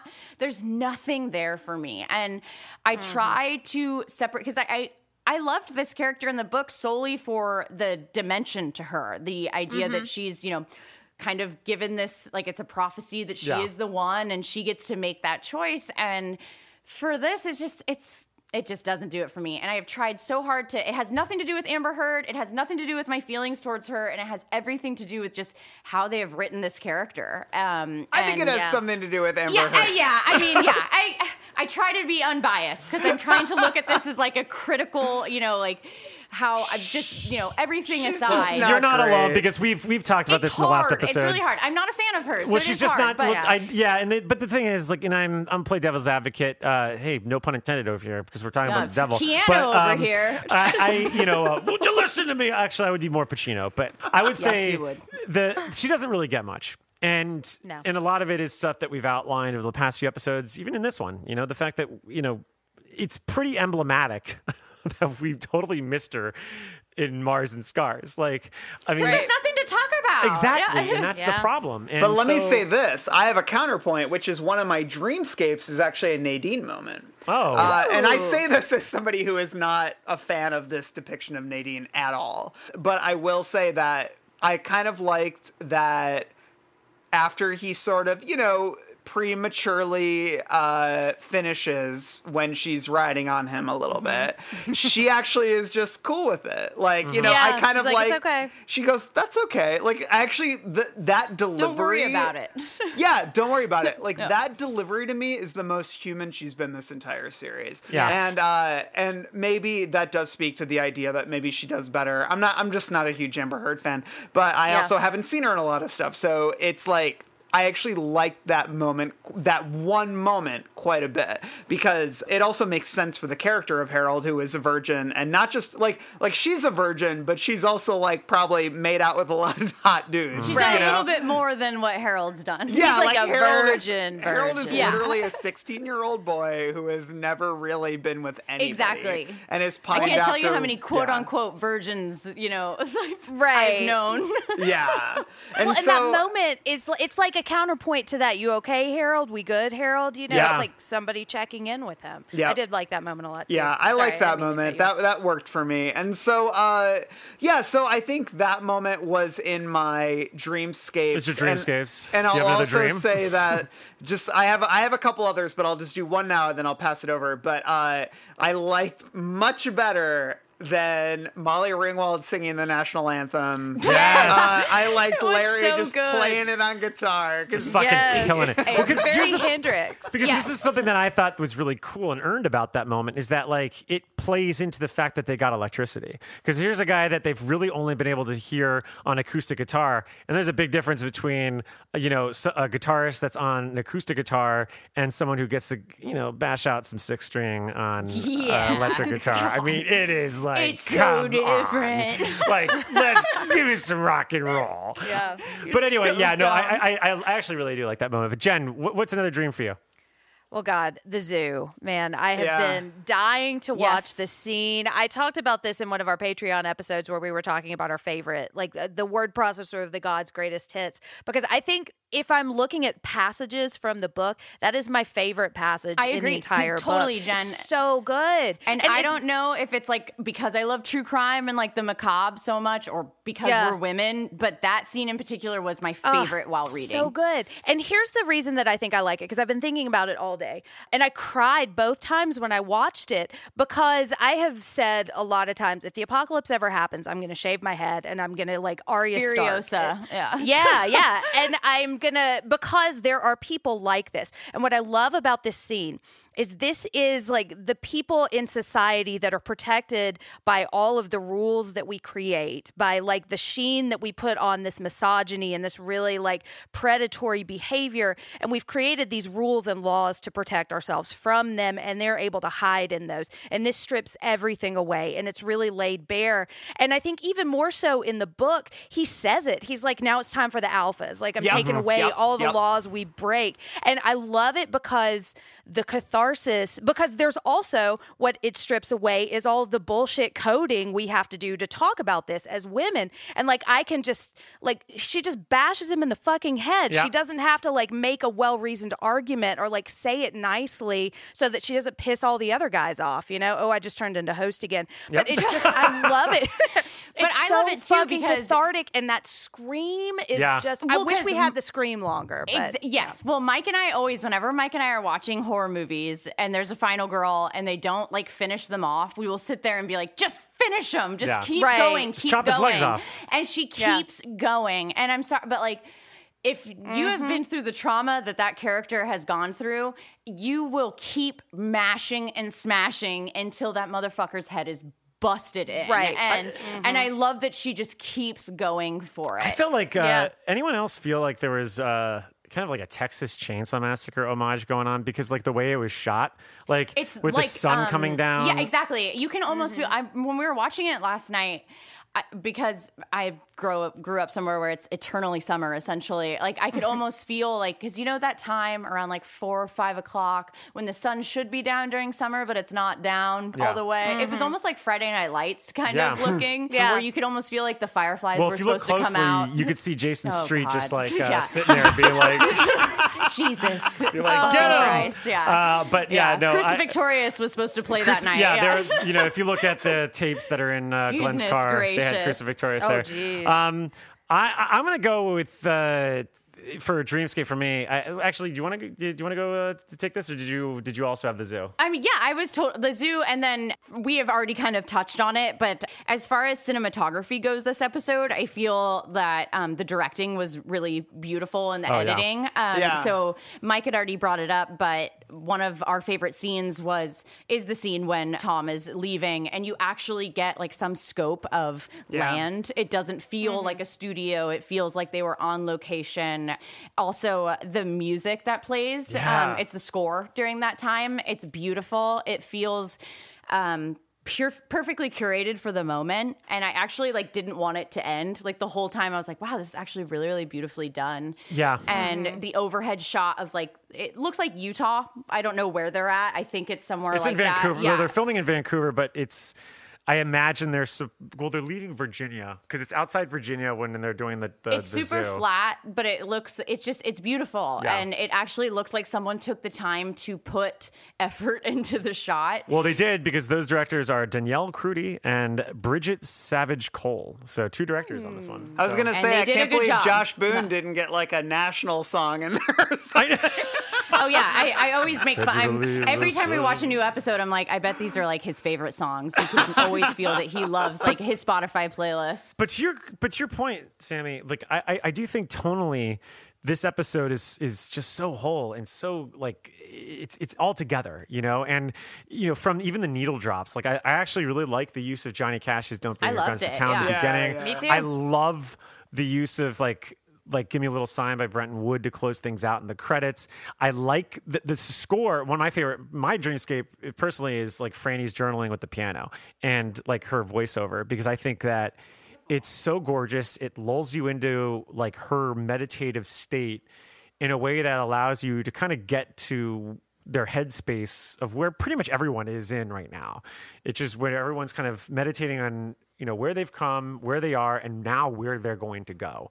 And so it's really is a good and strong crossroads episode in that respect. And we've talked a lot about the needle drops being a little over the place, and we just mentioned like Josh Boone's Spotify playlist, and I think that's a lot of it where it comes from. But I didn't get that here. I think that at this point in the show, I'm really understanding like the tone a little bit more. It's a little bit more leaning on Motown and soul. It's got that sort of not old school Americana, but like maybe 70s rustic Americana, and I like it. So I have one last dreamscape before we move on. And Yeah. we mentioned it earlier, but I just think it's a really funny, smart, modern thing, which was having Teddy Wyzak ask if The Rock is still alive. I love that. Yes. Okay. Please, So thank you. funny. I almost forgot to bring that up, Randall. So growing up, I was a huge WWF fan. My dad and I were, very into it. And for my 7th birthday, I got tickets in Arco Arena, because I'm from Sacramento, to go see them. Yeah. And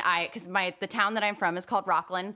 And I was 7 years old, and I made a sign with paint that said, "The Rock has come to Rockland." And I was like in the stadium. I love The Rock. And the fact that he fucking got Skyscraper out of all of The Rock, like where he's like, "Oh yeah, she brought back like a thing of DVDs and Blu-rays," and that's the one that he picks out. I was like, come on, even Jumanji is better than Skyscraper. Oh yeah. But I Hey, love Nev that Campbell's scene. in Skyscraper though. It's just not good. But like I just loved that was like it's the end of the world, and you're like, I gotta get my I gotta get my Skyscraper on. hard copy DVDs. I need my Skyscraper. I love that choice.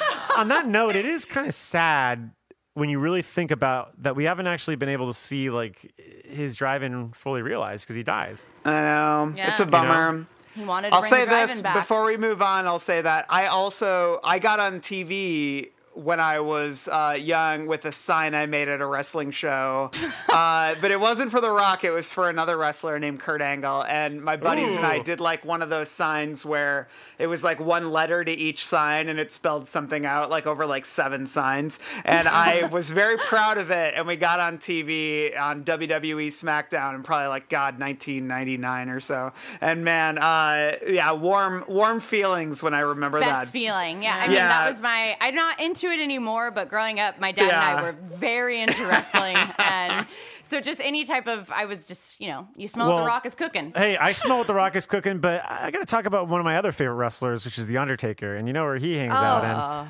Love the Undertaker. in? He hangs out in this cemetery. What's the bottom of the truth? Well, sometimes that is better. The person you put up there ain't the person that comes back. It may look like that person, but it ain't that person. Because whatever lives in the ground beyond that cemetery ain't human at all. I think that was your best segue to date. Okay. Not too bad, right? Actually, and I'm lying Oh, because I don't really feel anything for The Undertaker. I feel for my boy, Bret Hart. Oh, God. My brother carried a flag for Sid Justice on a pay-per-view one time. Oh, Oh, man. wow. Yeah, he had an American flag hat on, and they were like, Don't "Hey, look at you." his Twitter profile. I would look at most wrestlers from the 80s and 90s Twitter profiles. You might say they're a nightmare or kind of scary, or might give you the Or shivers. in the cemetery, maybe. Yeah, something like that. Because there are some ghouls in here. Let's talk about what scared us in this episode. Because I think there are a bunch of really frightening moments. Obviously, the centerpiece with the zoo. Sammy, what about you? What scared you in this episode? Yeah, I mean, that's definitely... That's my biggest fear of the end of the world. Yep. Essentially, is I am a 5'3" small woman, and I know I'm not very strong. That is like... And first of all, like, yes, that's what would happen, but there are people like that even before the laws are all broken, before the end of the world. And like I said, I'm very into true crime, so I spend a lot of time reading up on that. Mostly just I sometimes feel like I learn something, usually. But yeah, I just the scene where he like opens the truck up and the light kind of like first goes in on Dana, and I believe her name is Susan in the book, or is it the other girl's name is Susan? I think. I think it is Susan, but I don't know if. Yeah, I don't know. If, Wait, at the zoo, it's Sue Stern. Sue Stern. Yeah, but yeah. she's yeah. They name her on IMDb, but they don't really, obviously, like, because she dies so quickly, they don't really go into Yeah, it. she doesn't die in the book, but yeah, no, they kind she's of part just of cut that even in the character. miniseries, they cast her and she dies in the explosion in the 90s miniseries. Mick Garris's wife. Yeah. Oh, Yeah. really? Babe. She's Yeah, beautiful. she would return later as Mrs. Massey in the Whoa. 1997 Shining miniseries. Thank you for that. No shit. Thanks for that 6 degrees of Stephen King. But yeah, that scene where like he first opens it up and you can tell that they've been in darkness and they haven't seen the sun. And it's just left to your, obviously because I've read the book, I know what goes down, but even if you haven't, it's left to your imagination really of what these two women have gone through. And that to me is just absolutely terrifying. You can tell that they've been probably in the same clothes that they wore when he found them. They look dirty and unwashed. And to me, that's just absolutely the scariest thing because that can happen even when it's not the end of the world. So, it can, and it does. And it does. So, you know, it's essentially like sex trafficking. And again, when we had talked about it earlier, when Franny says that, "Are you okay, Harold?" To me, it wasn't so scary as much as it is just very relatable in that moment where I can't tell you how many times with, you know, men in high school or, you know, where you have to kind of just make sure that you didn't step on any toes to get yourself hurt or sometimes worse. And so I think that this episode, specifically for women who watch it, will hit really hard because of those moments because, like I said, doesn't matter what age you are, you've typically experienced something like that, unfortunately. So those were the scariest moments to me, even in, you know, a show that is about a super flu and the end of the world. It's the, you know, like that famous quote like that Stephen King has that sometimes the monsters are people. I'm butchering it, but that's what it is, you know, and this is kind of one of the first episodes that I think showcases that the monsters aren't Randall Flagg. They're not the devil. They're not Satan. It's the people that are your neighbors sometimes. It's Garvey. Yeah, right. Exactly. Really scary name they gave him. I know. No, I like. Well, because it's really just revealing more of who we are underneath. Yes. Which is the point of the entire book is like this is who we are when we don't have any reason to be. Yeah, it's medieval times essentially. It's the whole reason religion was made up, you know, is to keep people in check and in line, and what happens when there's nothing there to keep you in check. Right. Jen, what scared you?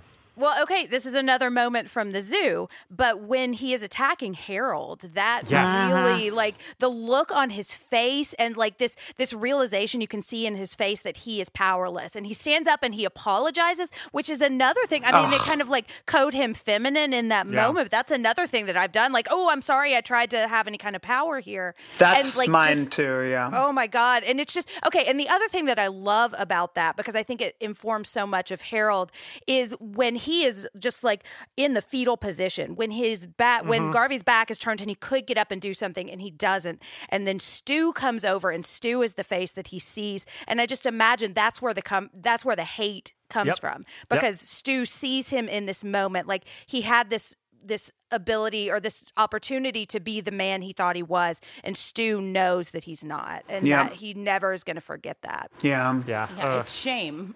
It's shame that you weren't able to live up to this idea that you had of yourself. Right, and that's the thing. It's not anybody else's idea of what he should be, because It's that is himself. a totally Yes. understandable response. Like, I probably would do the same thing, but he has built this up in himself. Like, I'm a big man, and I think in the miniseries, like, they show him wearing all the guns and the studs, you know, and I think I just kind of carry that over. But, like, that's what he thinks he should be, and this is the reality that he's not and that Stu knows. Randall, what was scary for you? Well, for me, it's exactly what Jen was saying. It's Harold. It's like the whole zoo for me is sort of the centerpiece in terms of anything that's really scary in this episode. I don't think it's a particularly scary episode, but the whole zoo thing is so well shot and well conceived that there's Sammy captured a lot of the horror of it, and then Jen also just touched on Harold's sort of response to it, which I think is scary in part because it's relatable in a lot of ways. I think a lot of us would react similarly, but I think Owen Teague again. Those blows, man. I know, that's my thing is I think I've done it every episode, but I gotta ride for Owen Teague a little bit because, man, the way he sells the panic of that moment when he actually does try to fight back and he fails, and then he's like, I'm sorry. I wrote I'm sorry in my notes, like, in all caps, because I'm just kind of like, the way he says it is so pathetic in a way that is really resonant. But I love what you said, Jen, about the concept of him, like, his hatred from Stu stems from the fact that Stu could be the hero in that moment that he couldn't be. And but there's also, I think, a lot of, like, I don't know, terror and that sort of thing, which is the idea that you could be so weak in a moment like that when these women, you're literally witnessing these women, and including one woman you really care about, being abused, and you literally can do, like you are curling up in the fetal position on the ground. It's such an act of humiliation, There's really no coming back from that in a lot of ways, and I do love that they really do depict that, because this whole sequence is not in the 94 miniseries, and I do think it is actually a very important one on the journey towards Boulder. So yeah, I think this sequence was actually really, really well done, and I like the way too that they allowed it as a means to showcase Dana as a formidable force. Because they do need to earn that for her to be one of the spies. And because we know that all the principals are going to survive, they still up the stakes by showing just how visceral it is. Like when Sue's head gets blown off, like that's jarring. It's bad. It's probably I gasped. Yeah. I did too. It's that moment in the convenience store when he sneezes and shoots the woman. The head explosions have been pretty great in this stand. So, we'll give them the violence. Kudos to you. Maybe they got Rob Bottin. But anyway, let's go out of the cemetery into a place that is a little familiar, lots of Easter eggs, and plenty of Steven. In a place we call King's Dominion.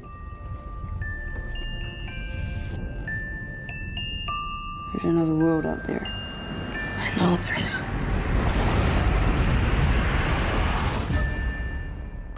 Plenty of Steven. I know, plenty of Steven. Even Steven.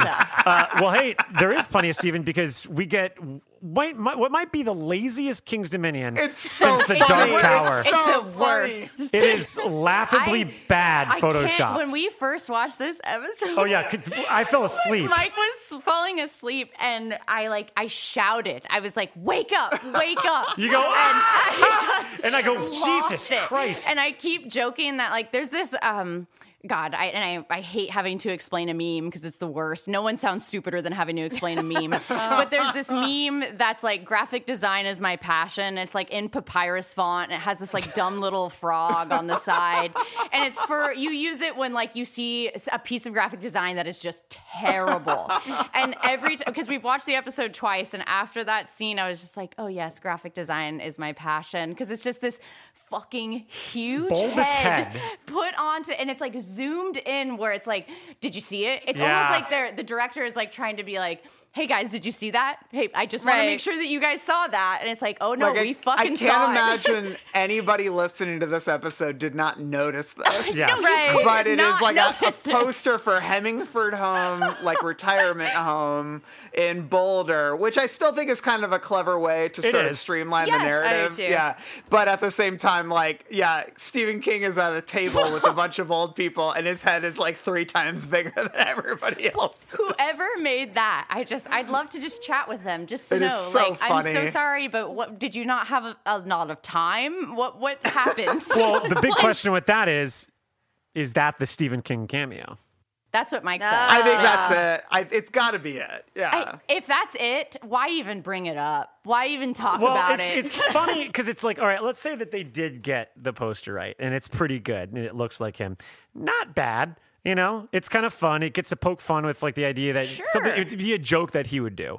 And so I like that, but at the same time, it's the big head. And also I get that they're trying to zoom in on the poster because it's trying to show that it's Hemingford Home, and, Nick and Tom are looking at it, but it also doubles as as the wink that you were saying before. Right. So, and they could have used the picture of him from the 80s where he's got that big crow on his shoulder, Or and even him as the original Tommy Wiseau, it'd be anything other than what we got. It looks like someone just was on his Twitter and was okay, let me look for a photo he posted or something. Maybe one with Molly, I don't know. And then they just took it and cropped it.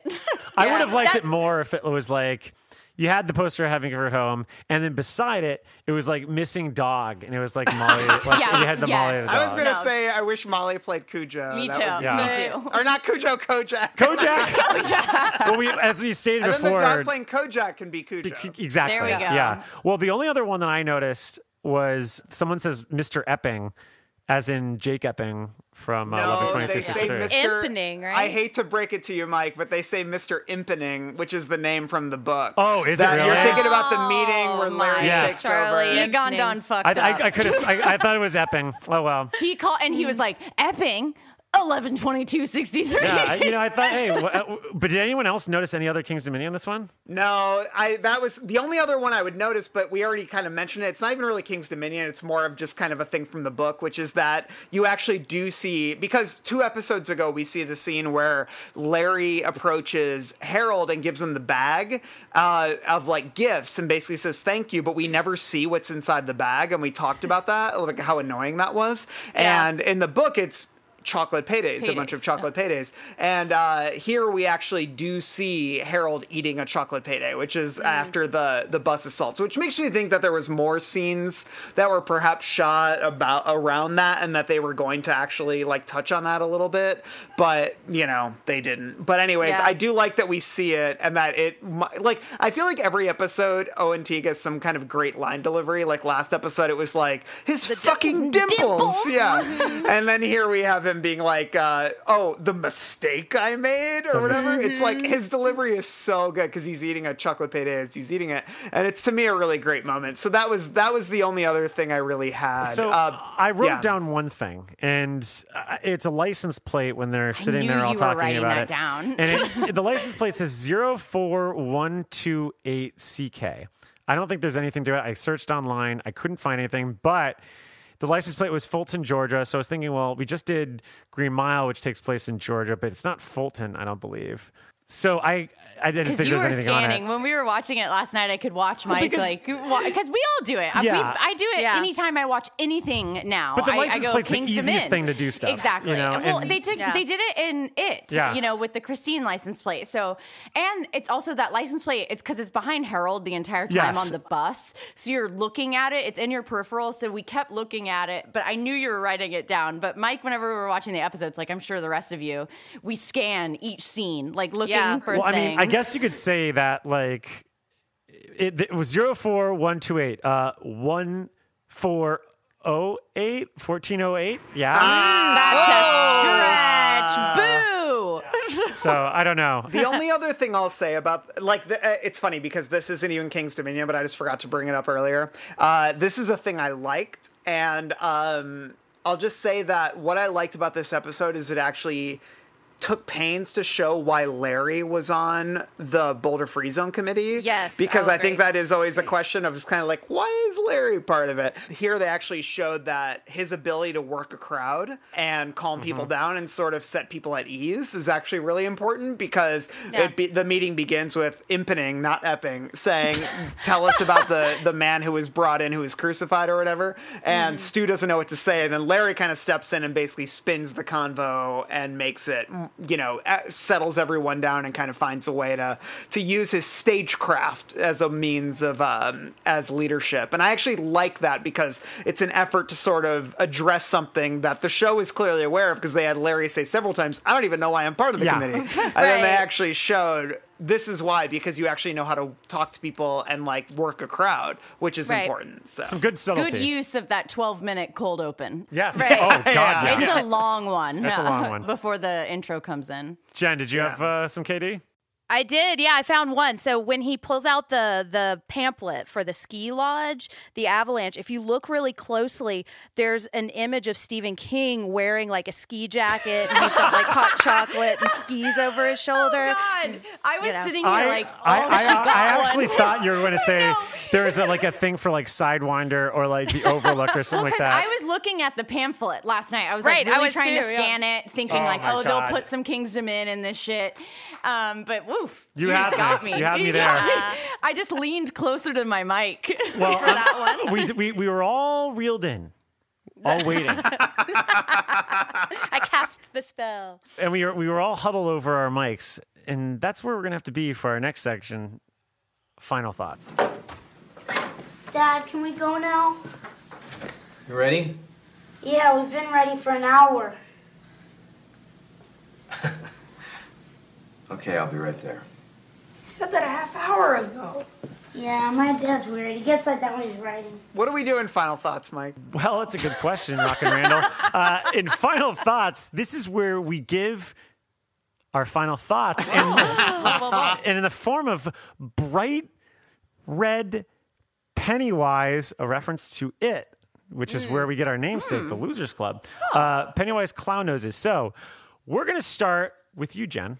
Okay, my ranking for this episode, I'm going to give it 4.5 bright red Pennywise clown noses referencing It. If there had been more Nadine, I would have given it a 5 because I love this. I have been dying to see the zoo for, 25 years, and they gave it to me, and they did such a fantastic job, and I loved it. I just want more Nadine. So 4.5, and my MVP... I have 2 honorable mention MVPs, I just have to say, is Tom and Odessa Young. But my MVP, again, is my man, Owen Teague. Oh, my gosh. He is just killing it. Like, his facial expressions, I almost mentioned this in The Cemetery. Like, and when we talked to Benjamin Cavell, he talked about how plastic his face is. Yeah. And, like, the expressions that he has on his face, they go, like, there's a moment where he's scary, and then you can tell he's trying not to cry. And then he's scary again, and he's trying not to cry. And it's just amazing. Well, And I don't love want to him. spoil too much, but we did talk to, literally 2 hours before this, I talked to Owen Teague, and we talk about those very facial expressions. So Really? look for Whoa, that whoa, whoa. soon on I another can't wait to episode listen. of Halloweenies. No, I'm just joking. Losers Club. That's a little sleight of hand there. And that sleight of hand is going to point over to Sammy. What is your me. final thoughts? I'm going to give this one 4.5 bright red Pennywise schnozzes too, because I thought that the first episode was going to continue to be my favorite, and who knows as we go on. But this one for sure is my favorite.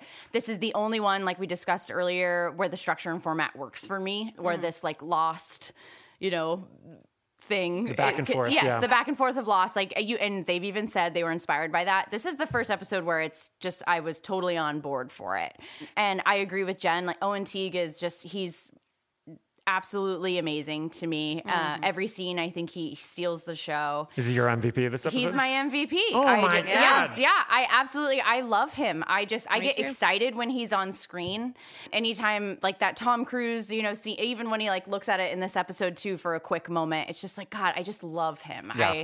I think he and obviously like I've been a big fan of his for a while, but just I think this series has solidified for me that I can't wait to see what he does next. Same. Especially knowing that he's so young, he has so much more to grow. Like, I watched him in Bloodline. It's just, I'm so excited to see how great he is doing. And this episode it has it all for me. Like, soundtrack I thought was great. Cinematography I thought was great. Franny was a 10 out of 10 for me too. Everything just...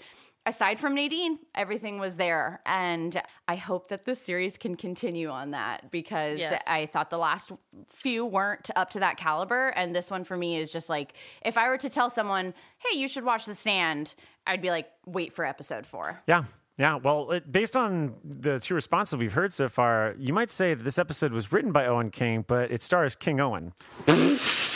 Awful. Let's go to Rock and Randall for his final thoughts. It's so bad. It's Hey, so bad. I give this episode 4 bright red Randall Flagg clown noses. Randall Flagg! I give it 4 Randall Flagg boot heels clicking on the pavement. Nice. I like this episode a lot. I think it was well structured. It was well acted, focused on the characters that I care about. And I think that's why it's so successful, is that it does focus mostly on characters that I think are the most successful characters in the series so far. But yeah, the zoo, again, really well done. A difficult scene to shoot, I think, and they did a good job with it. My MVP, obviously I think I would always go with Owen Teague, but just to shake things up, I'm going to go with Catherine McNamara as Julie Lowry, who I think did a great job. And one of my favorite scenes in that she actually brought things out of Nick that I felt like were really necessary. And I think she did capture both sides of a pretty repellent character and could actually show aspects of that character that were resonant and made you see this person as a human, because I have a good feeling we're going to see her somewhere else in the future. But yeah, I think she was pretty great and good. And I love the dress. So like you guys said, so yeah, good episode. Very excited to see where things go from here. Well, can I change my MVP? What? To Kojak. Yes. To Kojak? Because Kojak. He's not even in the episode that much. Listen. There's the scene at the end of the zoo where he comforts Dana, and he's like a good little therapy yeah, that's dog, true. and he's sitting there, That's true. and that's Kojak is the MVP. That's good. That's good. I wish Garvey had Kojak or Cujo with him. We could have like a dog and dog action going on there. That'd be great. Be like, look at all these dogs. He's the goodest boy. Yeah, he is the goodest boy. But all right. Well, look, I'm going to round this out. I think it's almost unfair to kind of compare this to the pilot because I think the pilot at this point, going forward, I thought that was the best we'd seen, just like what Sam was saying. But here's the thing. I think the pilot gets an unfair advantage because it's a clean slate. The structure and format really didn't have anything to compare to because you're really just starting off from fresh. Not to mention, you're only scraping the world at that point. So you really couldn't get to test the structure and format. You really kind of have it pristine. This, you're 4 in, you got all these characters, you got all these threads, and yet the structure and format has never felt stronger. Like in this episode. So I think that this is hands down the strongest display in that facility. But I think, like what Sam was saying, the beats are in sync. I mean, the flashbacks aren't unruly like last week on Blank Pages. There's time to breathe. I talked about the Franny and Stu moment, where you could hear the wind. I love that. Thought that was shocking. But, this is the episode where you really do feel about, and care about the cast. Enough that I really, I'll admit it. I teared up when Tom had to leave. I was kind of shocked by it. I was like, Jesus, I hardly know him. Got you right in the fifis. So I think this is kind of the show on its steadiest footing. And so for that, I'd give it 4.5. Bright Red Pennywise Clown Nose. This is my favorite chapter yet. And my MVP, I got to go to Odessa Young. I think the moments that we get with her here, I love her narration.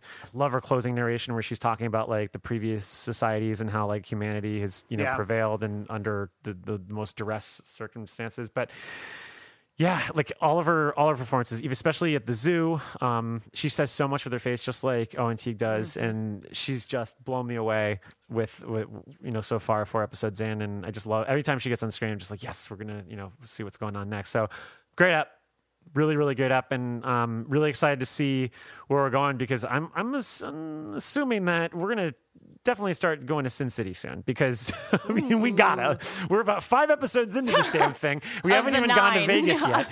I need some Trash Can Man entering Vegas music playing. Where's Trashy? We need Where him. is he? Where is he?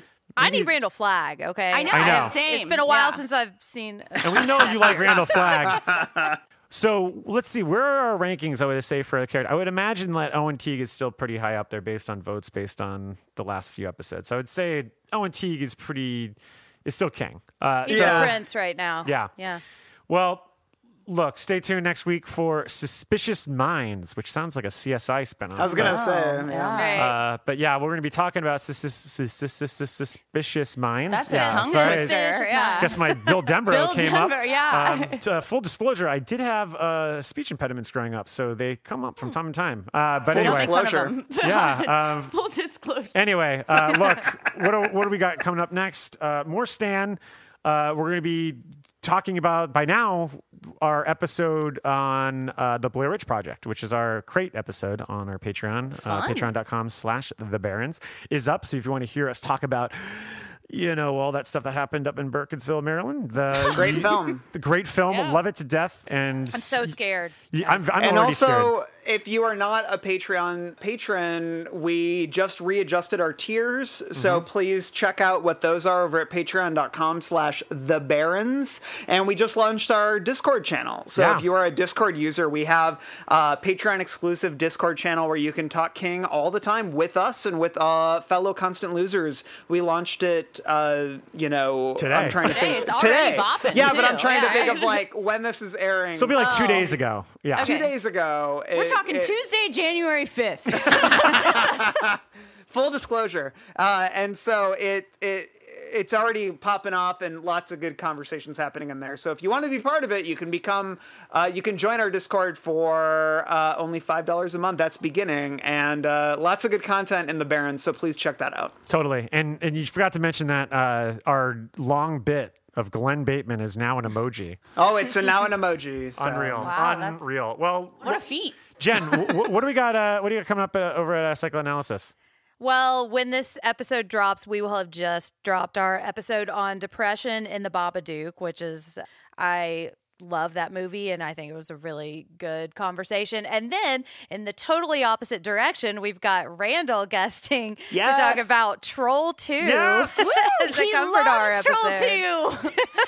It was so much fun. My first experience with this movie, and it was a blast. So yeah, that, and then we may just have an episode coming up soon about history's greatest movie, Terminator 2. Oh, wow, that is going stay to be tuned. I cannot. I might die from I was excitement. going to say, yeah, cue the Brad Fidel score. Jesus. When I think Terminator 2, I think Jen Ferratu.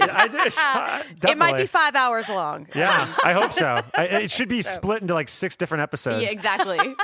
For 1 2-hour movie. Well, look, this has been a lot of fun. I'm glad we got to unplug together and talk all things The Stand on CBS All Access.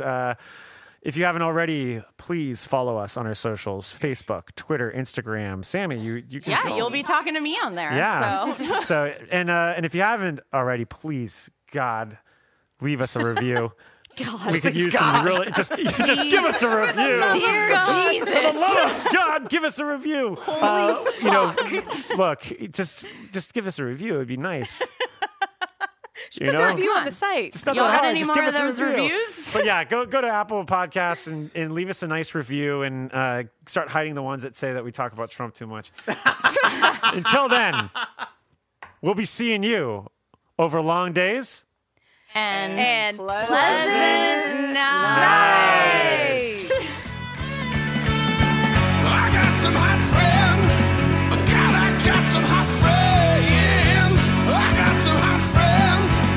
God, I got some hot friends. But you know you want somebody to treat you. He just looks like a goober.